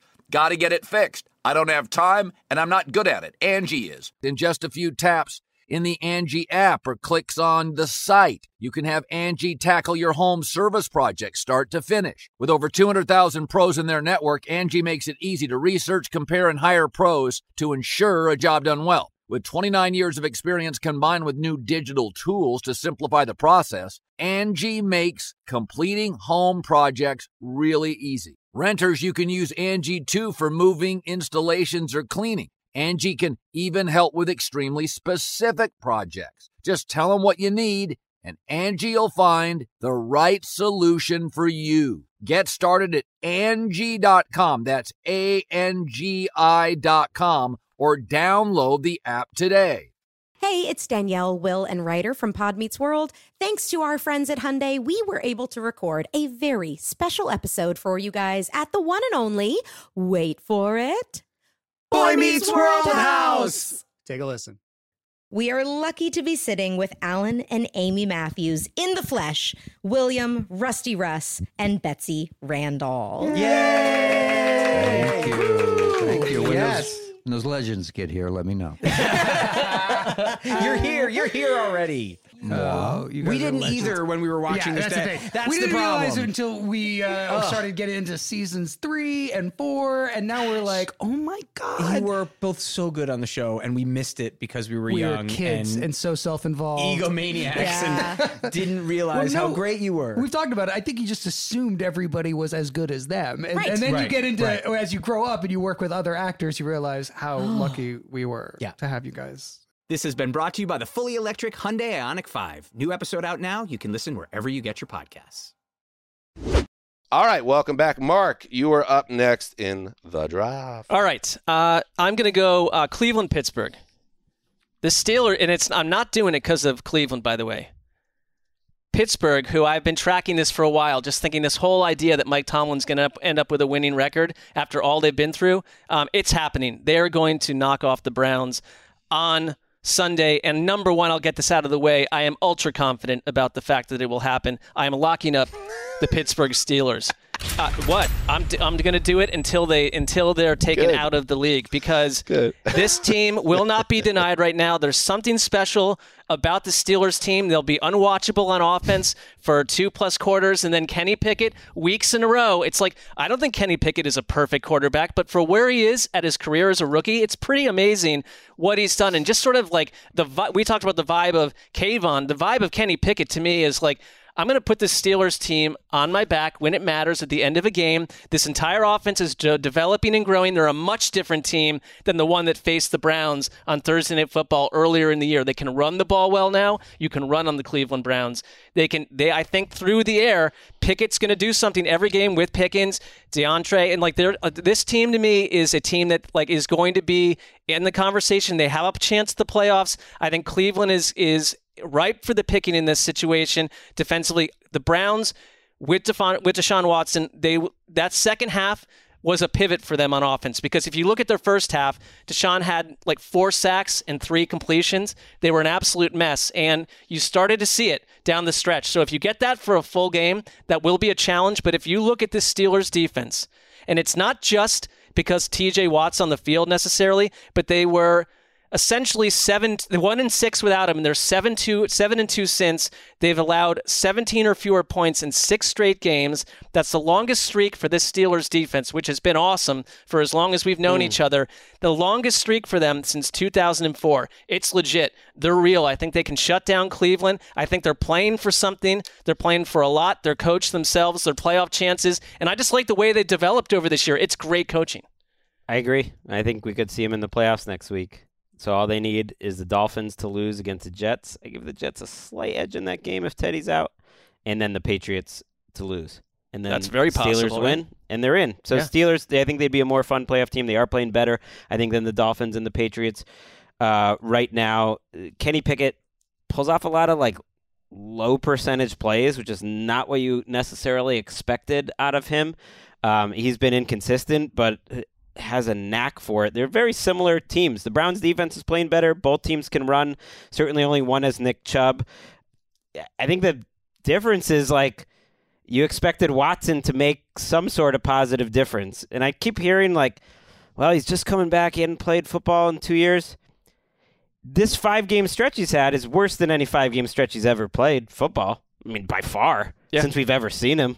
Going back to Clemson. Did he miss 700 days at any stretch before that? No, but you also gave him the contract of better than Patrick Mahomes, better than Josh Allen. At some point, you would expect, I guess I would.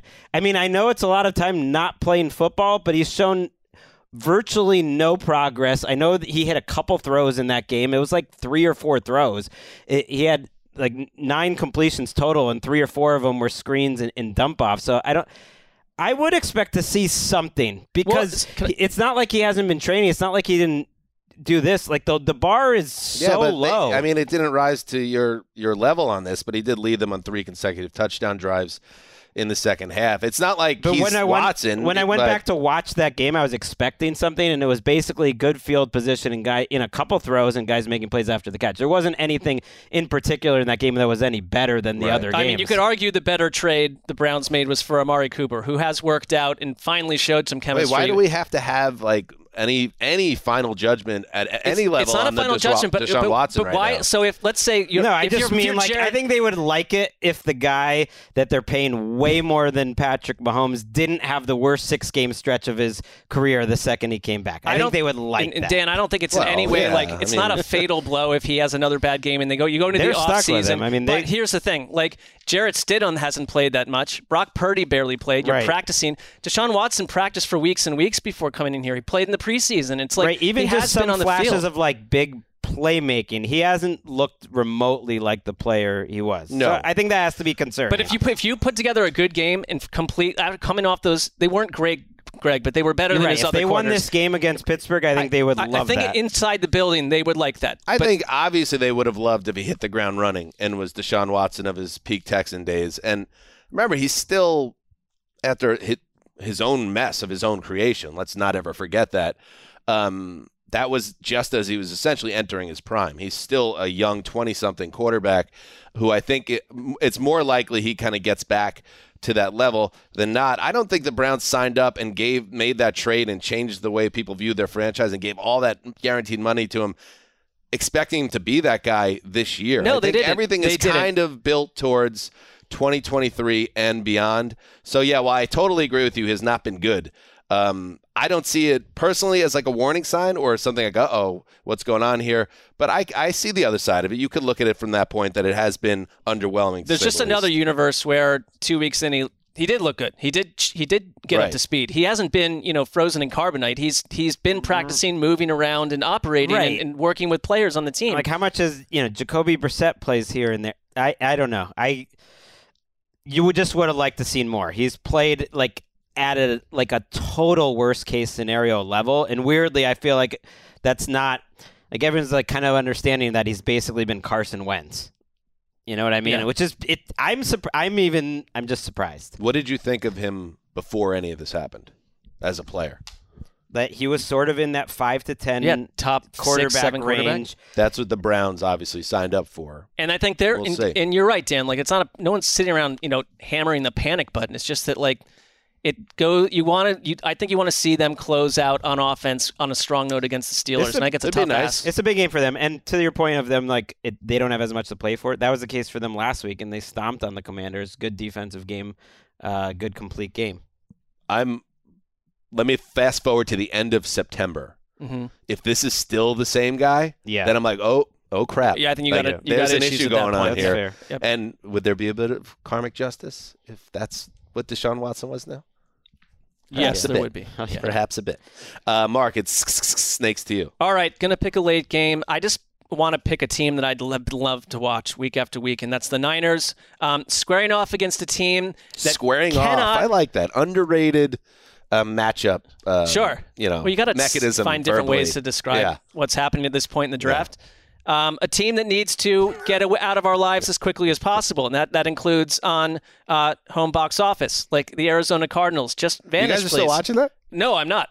Greg, home box office. Greg and I had our podcast that we had set I actually up. did. I didn't watch the last episode, but I actually did mostly catch up. How many people know that HBO actually is home box office? Like what percentage? I think now anyone listening to this would probably be the entirety of the percentage. Dun, dun, dun, dun, dun, dun, dun. Remember that song? Dun, dun, dun, Dallas. Dun, dun, dun. Oh, is that Dallas? I thought that was the old HBO Dallas. theme. Somebody knows what I'm talking about. It's somewhat close, but I'm wrong. That's another great theme. Dallas that aired on CBS. I got to find this old HBO theme. I mean, Imagine if the Arizona let's fast forward throughout these games. We really have been all right, slow. but imagine if the Arizona Cardinals. I mean, I get Cliff Kingsbury he's in boiling hot water right now. Probably gone. Who knows? We don't have any strong hints at the moment. But he has had to deal with 4 different quarterbacks. I think most coaches would be in hot water. Then you look at the Niners, though, and it's like Shanahan's had to deal with 3, and they have like 100 passer rating no matter who's playing as a team. I mean, it's been like a pretty incredible story for Shanahan to develop Purdy, another guy that just like out of nowhere, he wasn't even in the league a year ago. He's the last pick in the draft. He comes in and he's looked incredible. And I just think his chemistry with Brandon Ayuk, especially with George Kittle. Kittle has been incredible with Purdy, like 5 touchdowns in the last 3 starts. That's more than he had for the first 14 games of the year.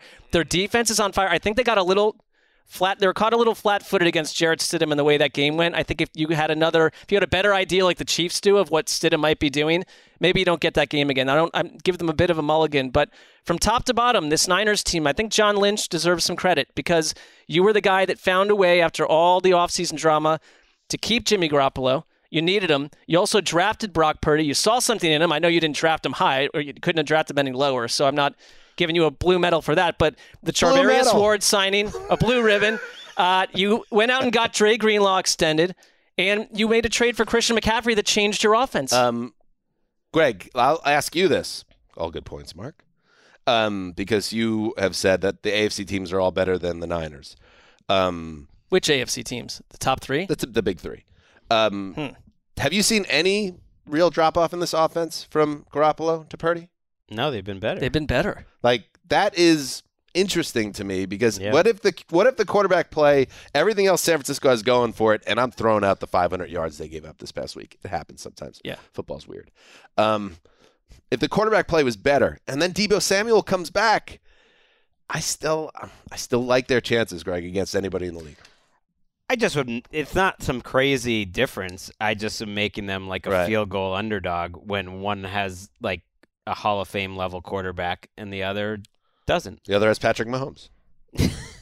Brock Purdy's been a great He hasn't been that level though. See, so he's been an interesting guy where like if you look at his PFF scores, for instance, he is among the most consistent quarterbacks in the league, and he's at a really high level. It's like 69 to 79 in his grade, which for their grades is like a better than average starting quarterback, essentially. Somewhere in the 15 to 10 range. And he's just been steady that guy every week. And that's kind of matches up with what my eyes are showing me. Like missed a couple of throws last week. Absolutely. Yeah. Like that's why he's not higher. And overcame that too, though. Yeah. Like, I think it's actually good to make a mistake and see how he responds, and he did. And that's why he's not like higher That's why he's not a top 10 quarterback, and he's not like always creating his own plays like a star like Jarrett Stidham.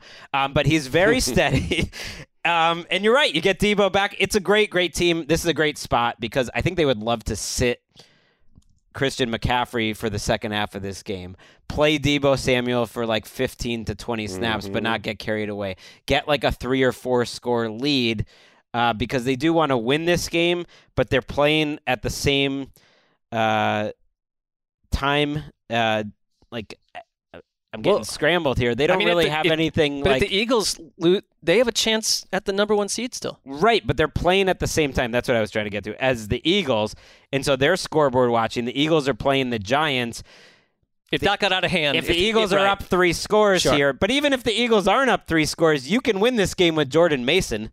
You don't need to give Christian McCaffrey 30 carries. I mean, they're playing the worst team in the league. McCaffrey looks as good to me as he's ever looked. It's a great player, dog. Tough ball player. Tough ball player, dog. All right, let's move on. I'll grab Vikings at Bears.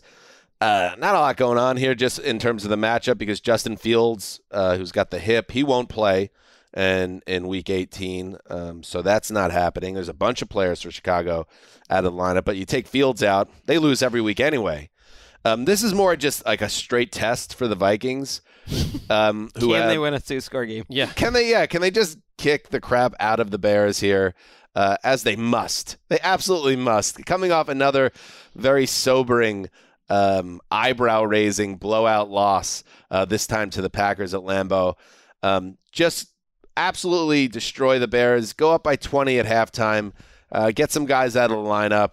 Set a couple team records with Jefferson or Cousins, get to, 30 touchdowns. Whatever you need to do to polish some things up, and then sit down and then get ready for the playoffs and what's obviously going to be a first-round matchup that will be close, most likely, maybe even against the Giants in a rematch. So not a ton of intrigue in terms of the competition here. It should be Vikings in a roll, but I'm taking the game in part because that's not how Viking games have worked this year. So maybe we'll get another strangely, bizarrely competitive, fun game to watch. You could. I would think that they'd need to make a ton of mistakes and have somehow Chicago's defense generate points because the drop-off from Justin Fields to Nathan Peterman is like literally insane. And I do feel that for Fields because he had, I think, a legitimate chance if he went off in this game to break Lamar's ground record, and that's not going to happen. But I get what they're doing because like he's got a hip. Yeah. You could tell he was banged up in that game last week, and it's like why even mess with it? Who cares about the record? Like get him into the offseason and spend this offseason surrounding him with weapons the way that we've seen other young quarterbacks. Look at the Lions. This team could be competitive and fun next year with a good offseason. He took some big hits last week. He's been playing through stuff. That said, they know they have a good chance to get that number 1 draft pick. Oh, yeah. Texans Colts is a very winnable game for the Texans. And you get old Peterman here. Let's not have any funny business against this Vikings team. Let's go get that number 1 pick. And, oh, by the way, we don't need a quarterback. We don't need Bryce Young. Nope. Best place to be. For sale. You trade that pick. Oh, my God. Like, they would have options, and we'll talk about it in the offseason. It would be somehow – not karmic, what's the word? Just like a nice bookend to the season that a cosmic ballet. Convincing Vikings win of the season was week 1 against the Packers. And then you wrap it up heading into the playoffs, week 18, and you start feeling good about yourselves. If I were the Texans, I would start my long snapper at quarterback. Let's not mess around here. The scenario you're suggesting has Houston winning a meaningless game. I'm picking them to win this game. God, they can't be that dumb. Until last week. Are we doing that game? Is that your pick? Up next, Greg. It's not. But you could have. That would have been a perfect fold, seg, right? And we could kind of roll through the end of this. We already talked about them for now, like a minute and a half there. But then I would have to watch that game, and I never planned to watch that game. No one's going to hold it against you. Not putting that on Game Pass. Just watch the highlights. Why would you need to watch Houston, Indianapolis at Game Pass after Justin's Week 18? Even volunteering. OCD. Whenever Justin has, I could watch the Colts lose to the Texans. That could be your Justin game. Yeah, give it to me, Greg. Throw it to old Greg. Because we're still talking about those 2 teams. We're still talking about this at this point. Come on, for the sake of the show. Showmanship, Greg. Hey, showmanship. There he is. Hello, my baby. Hello. Get a little Sam seminar is Ehlinger. coming up in the offseason, by the way. The Colts went 31 straight drives until Sam Ehlinger took the ball in garbage time. Sell it. When it didn't matter. against the Giants last week. Well, this is not selling it. Oh. This is making fun of the Colts. Oh, that's fine. 31 straight drives without a touchdown before a garbage time touchdown last week. That's a lot of drives. 31. So you can't tell me the Texans are some huge underdog in this game? No, they're not. No. Okay, that's all. That's why the long snapper needs to play quarterback for the Texans. Who is the long snapper of the Texans? Let me look them up. They're already playing 2 quarterbacks week after week. Just make it a third and say it's part of our plan, and the third guy, the long snapper, will take. The Colts have been outscored, by the way, this season, even before, including the Reich games, which were more competitive. They were 3-1, by the way, when Irsay blew this team up. But all right, slightly fraudulent. Their point differential is worse than the Texans this season. The Texans' long snapper is from Baylor. Yeah. My wife's alma mater. He is 5'10", 242 pounds, 36-year-old John Weeks. We get Weeks. Now, it's going to take some roster maneuvering. You're going to make sure he gets on the depth chart so you can send him up the depth chart. But you get John Weeks at quarterback. He is he went to college in Texas.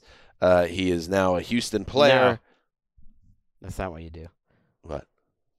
You start Davis Mills. You break out every single big play that you've ever had, and Lovie Smith walks out of the building with 2 double birds to everyone. I dare you to fire another coach after 1 year, and I just ruined your number 1 seed, jerks. I like that. I mean, that would be an evil conclusion for the Texans fans. And the best thing they would deserve it, though. The frankly. Texans fans would? The Texans organization, who did not cover themselves in glory and lost some money on top of other things when they handled the Deshaun Watson thing, let's give it to the Bears. And if they fired Lovie, I don't think the fans deserve it. I'm not as negative about them. If they kept Lovie, the whole David Culley, Lovie, Jack Easterby, Deshaun Watson. I mean, this isn't exactly a lovable organization. No, no, it's not. And the only thing I'll say on the Colts side, at the risk of circling back to the Kayvon Thibodeau situation, is Jeff Saturday it was tense before. Also had said 2 things annoyed me about that situation. Kayvon being trash in that spot, and my offensive line not defending my quarterback. I think he's totally right about that point. Man, is there anything that is right about this Colts team? It's we would need to ask Zach Kiefer, someone that tracks this team closely over the years. But is there ever been a more depressing Colts We called season? it the worst Colts team he's ever followed. But I do like Saturday calling out, at least, you know what? If he's gone too, call him out for something that's right. They should have been there for him. They're the definition of moribund, and if they lose at home to the Texans, that will be one of the most moribund facilities that we've seen all season. They will let them hear it. It's been a dark campaign. All right, let's move on. Chargers, Broncos. How about the Commanders, by the way, sending 2 third-round picks to the Colts to get Carson Wentz? Wait, we haven't even picked Commanders, Cowboys, by the way. Somehow Texans, Colts got taken before that.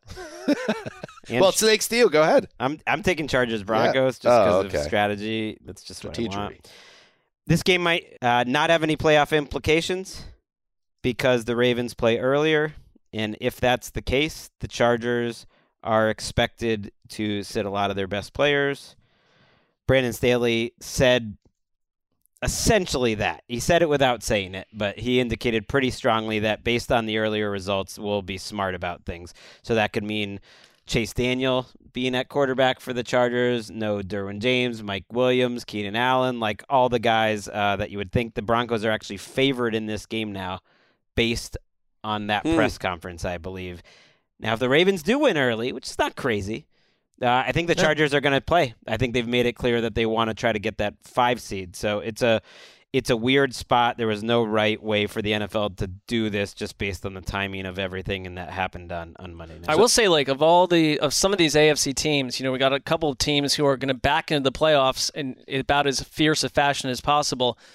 The way that the Chargers have played since Williams and they've had their wideouts back, Keenan Allen as well. Like they've been 4-0 since that time.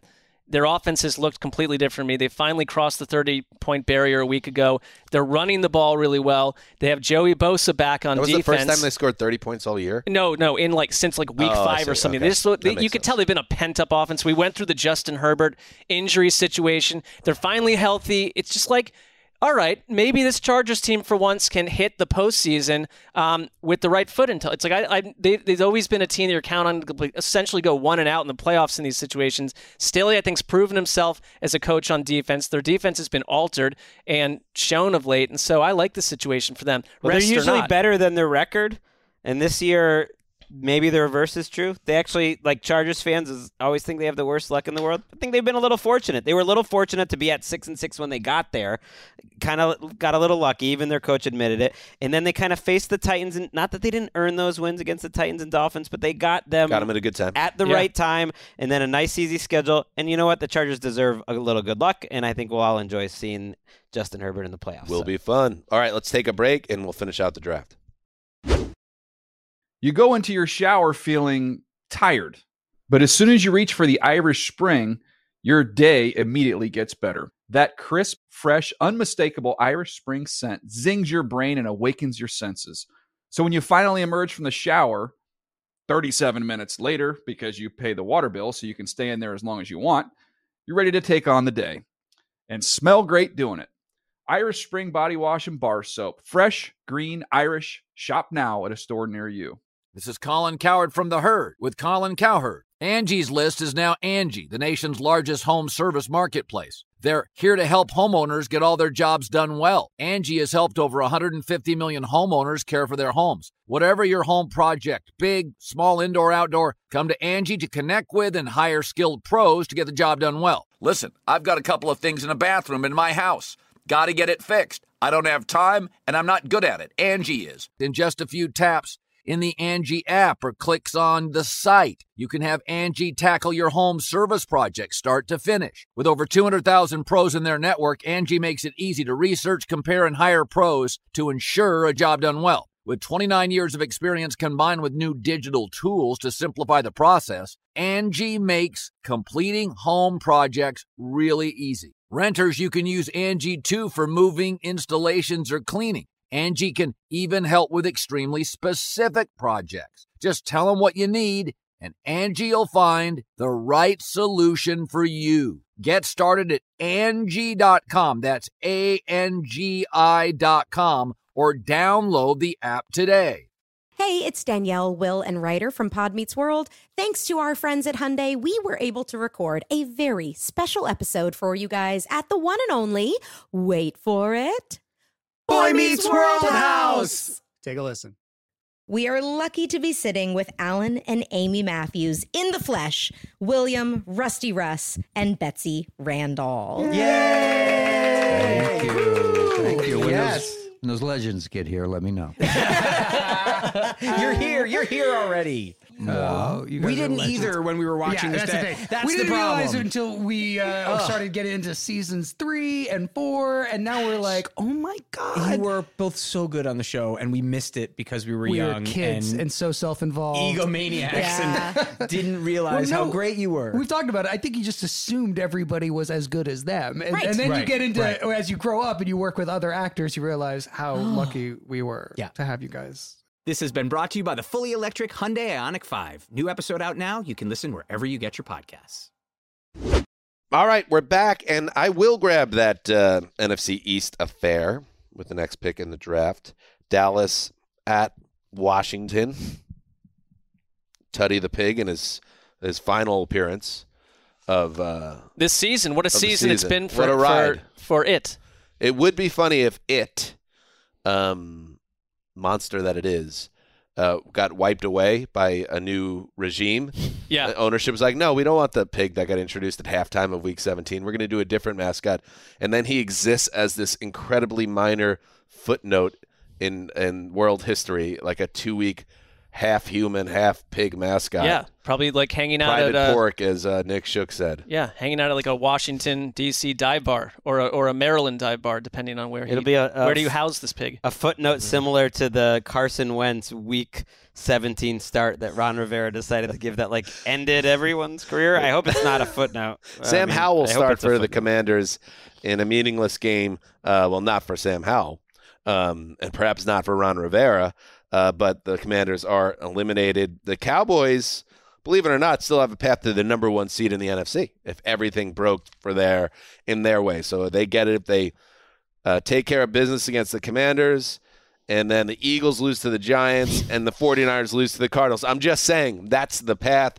But you can, it's something as simple as, and this would be stunning, if the Eagles lost to the Giants, and the Cowboys won, they win the NFC East and get the home game. That is not that's not a crazy. The number one seed where if San the Giants Francisco were loses starting to their Arizona, starters, I would say at least there's a shot of it. It feels like the Cowboys are going to be where the Cowboys are as the top wild card seed, but crazier things have happened. I hope it doesn't work out this way. But looking at this 5-pack of 425 games, we could have a Chargers game playing backups, 49ers and Eagles just like whitewashing, and if their opponents, and I think the Cowboys will absolutely be scoreboard watching, and if the Eagles are up by 3 or 4 touchdowns, I think they'll start sitting their starters. Yeah, it might not be a great little sequence. That's why I've been watching Geno. Low ebb for drama, but the NFL season tells us that one of those situations is going to go totally haywire, if not 2 or 3 of them. Ooh, nice.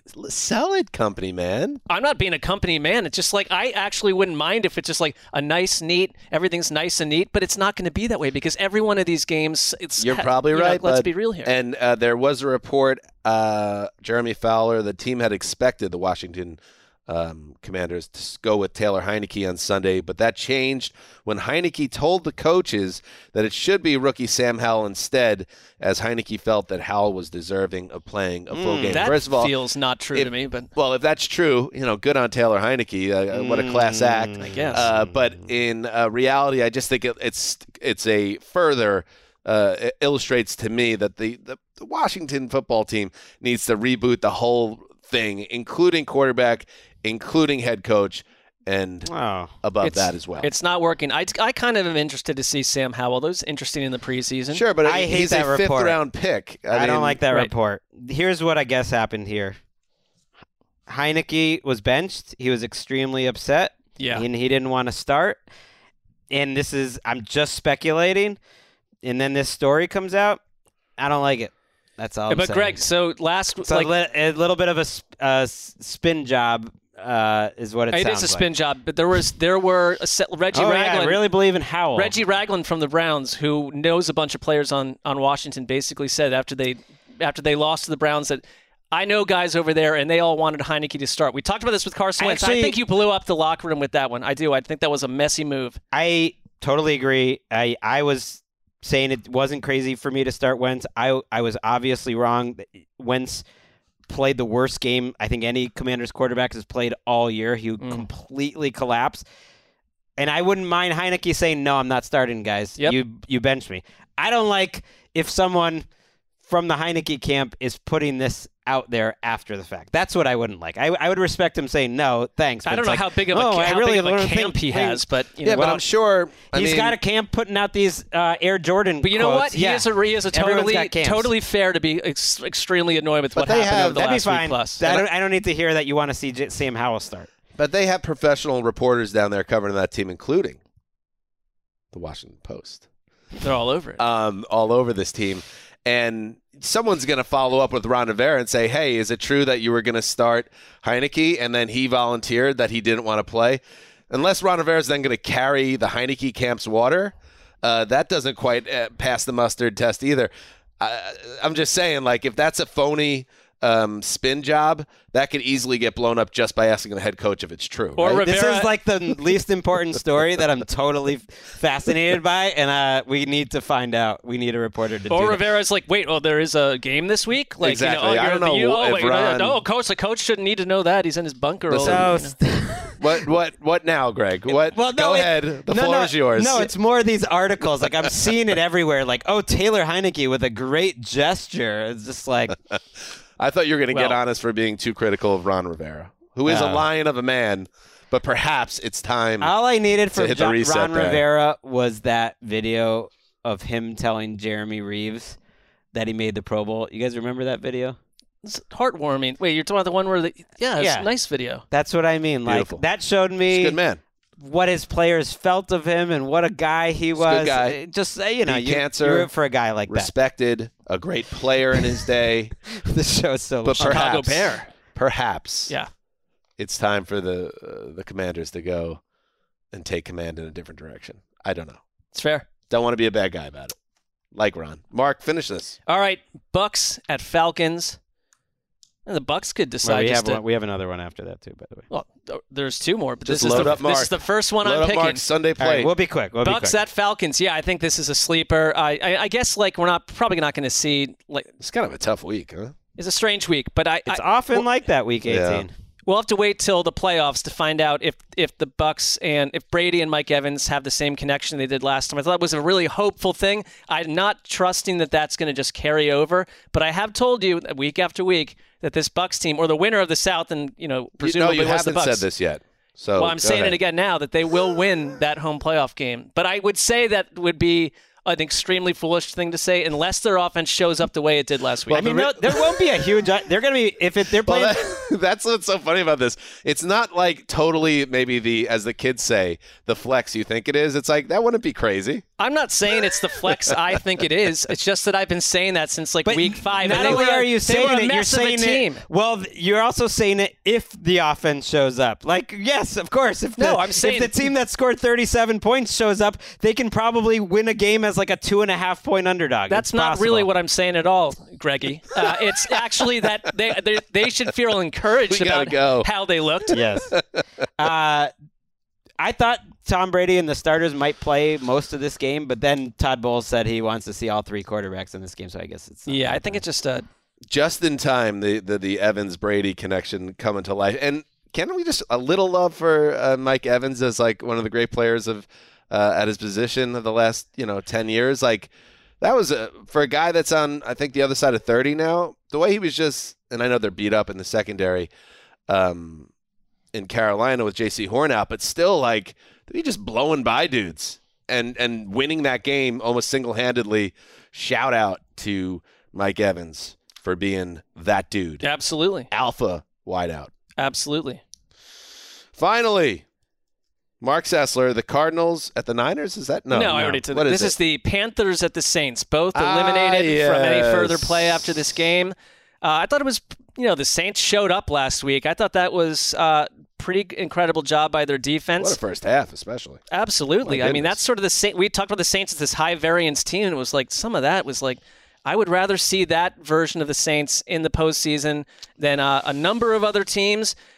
In general, I'd say for the Panthers, I really am rooting for Steve Wilkes to keep this job. I think he did a lot with them. They came within that one game of being a team that's going to the postseason. Report out there? That he's talked to the Panthers. Well, the Temper has. That they've talked, and Jim Harbaugh reportedly has a very, and I feel like we've maybe heard this before, but a very strong interest in rejoining our league.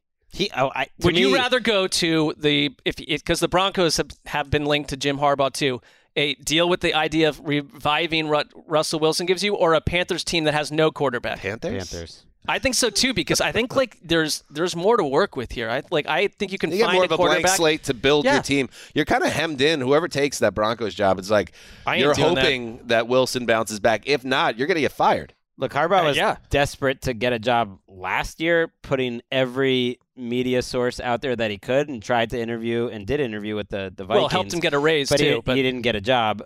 This time, it seems like there's a better chance. I think this is a sneaky huge game for these two coaches. Maybe based on that, Steve Wilkes doesn't have a great chance. I do think Dennis Allen winning a fourth straight game with his defense playing really well at the end of the season will help him. But if they get blown up here by the Panthers and it's just like a wah ending, and they end up 7-10 and Sean Payton's looming, then I think this is a big game. It shouldn't be, but I think him winning 4 straight games would be very helpful. Yeah, but Sean Payton going back to the Saints is another team with major quarterback issues and a total void there. I don't love that landing spot either. They have this matchup involves the number 1 pass defense in the league, according to DVOA, versus the number 1 pass offense in the league over the last 5 weeks. What? I don't even know how that works. But it's on it's basically because it's a per throw basis, and per throw, the Panthers, when they've thrown the ball, are picking up first downs at a Sam nice Darnold, rate. I thought outside of the turnover stuff against the Bucks, played the best game he's ever played. I'm a sicko enough. I wish I had this game, even though it doesn't mean anything. I still love that NFC South. Trade it. Can't Trade give it up. Get a number 1 next Yeah, you can have season. Colts, Texans. I mean, it's just trade it for a number 2 in week 1 in September. I mean, you might need to talk to Nick Shook about that because it's sort of a Shook game. So you know how this works. So okay. But I could use it's half my asset, so I can offer number 2 in 2023 and see if you can. We just sit on that all off. That's building for next year. I like that. Speaking of next year, before we sign off, here are the coaches that I feel like are in some level of peril entering Week 18 with Black Monday right around the corner. See, Zeusser's bringing this up now because by Sunday night, it's easier. And some guys might be fired by then. Yeah. Josh McDaniels, Chiefs at Raiders. Probably fine, but just mentioning it. Texans with Lovie Smith. Colts, Jeff Saturday, obviously an intern. You have another intern, Wilkes. Panthers at Saints, Dennis Allen. Dennis Allen could really use a win to end the season on a 4-game winning streak. I don't know if Saints fans want to hear that, but I feel like he might be in good position there if they end up playing good football to close the season. The Broncos have an interim, obviously. They'll be making a change. Cliff Kingsbury, a lot of speculation that he'll be coaching his last game. I don't know if he could save his job. It doesn't matter what happens. In some of these cases, how weird football is, guys can save their jobs potentially with a win on Sunday. Not there. And finally, the aforementioned Ron Rivera. I don't know how strong that is, but also there's so much instability in that organization right now. I think it behooves him to win in Week 18. I kind of think the ownership situation might play in his favor because is the owner. That's who's making that decision. Does the owner really want to make a change if they're making a change in terms of their job? And then there's always one surprise, and I would throw and I guess it's not as big a surprise if you throw names out there, but I would put the Raiders, Jets, Dolphins, Patriots, and Browns as one where there could be a surprise. You think Belichick would just potentially leave because he's not going to do what they want him to do? It wouldn't be a surprise. Would not be the word for that. Yeah, it wouldn't be a surprise if you totally saw it coming. But that one is just like, I don't think any of those would be totally shocking. Let's track that. Would you imagine I'm the coach of the Patriots following Bill Belichick? Have a good time with that. The job I don't want. All right, we'll track it. If any one of that 5-pack has a change. Yeah. Football. It's hard to believe how unpredictable it can be. All right. Thank you to everyone for watching, for listening. We'll be back on Sunday night with the Week 18 flagship show where we will have a full picture of the postseason. Probably. Till then, heed the call.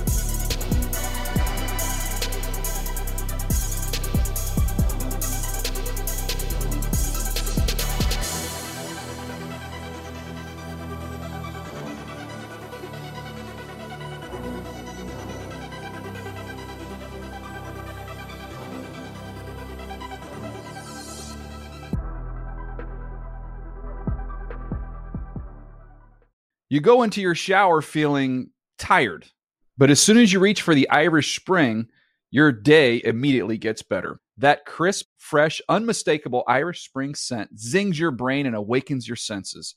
So when you finally emerge from the shower, 37 minutes later, because you pay the water bill so you can stay in there as long as you want, you're ready to take on the day. And smell great doing it. Irish Spring Body Wash and Bar Soap. Fresh, green, Irish. Shop now at a store near you. You never want to find yourself out on the water fishing without the essentials. So it's best to always pack a Columbia PFG Solar Stream Elite hoodie to protect against the sun. I mean, it provides great protection and it's really breathable so you don't get hot. That's a win-win. Columbia PFG has a lot of great gear. So before you head out on the water, head over to Columbia.com/PFG to shop their performance fishing gear. Getting ready to take on spring? Make your first move with the reliable performance and power of Steel battery tools.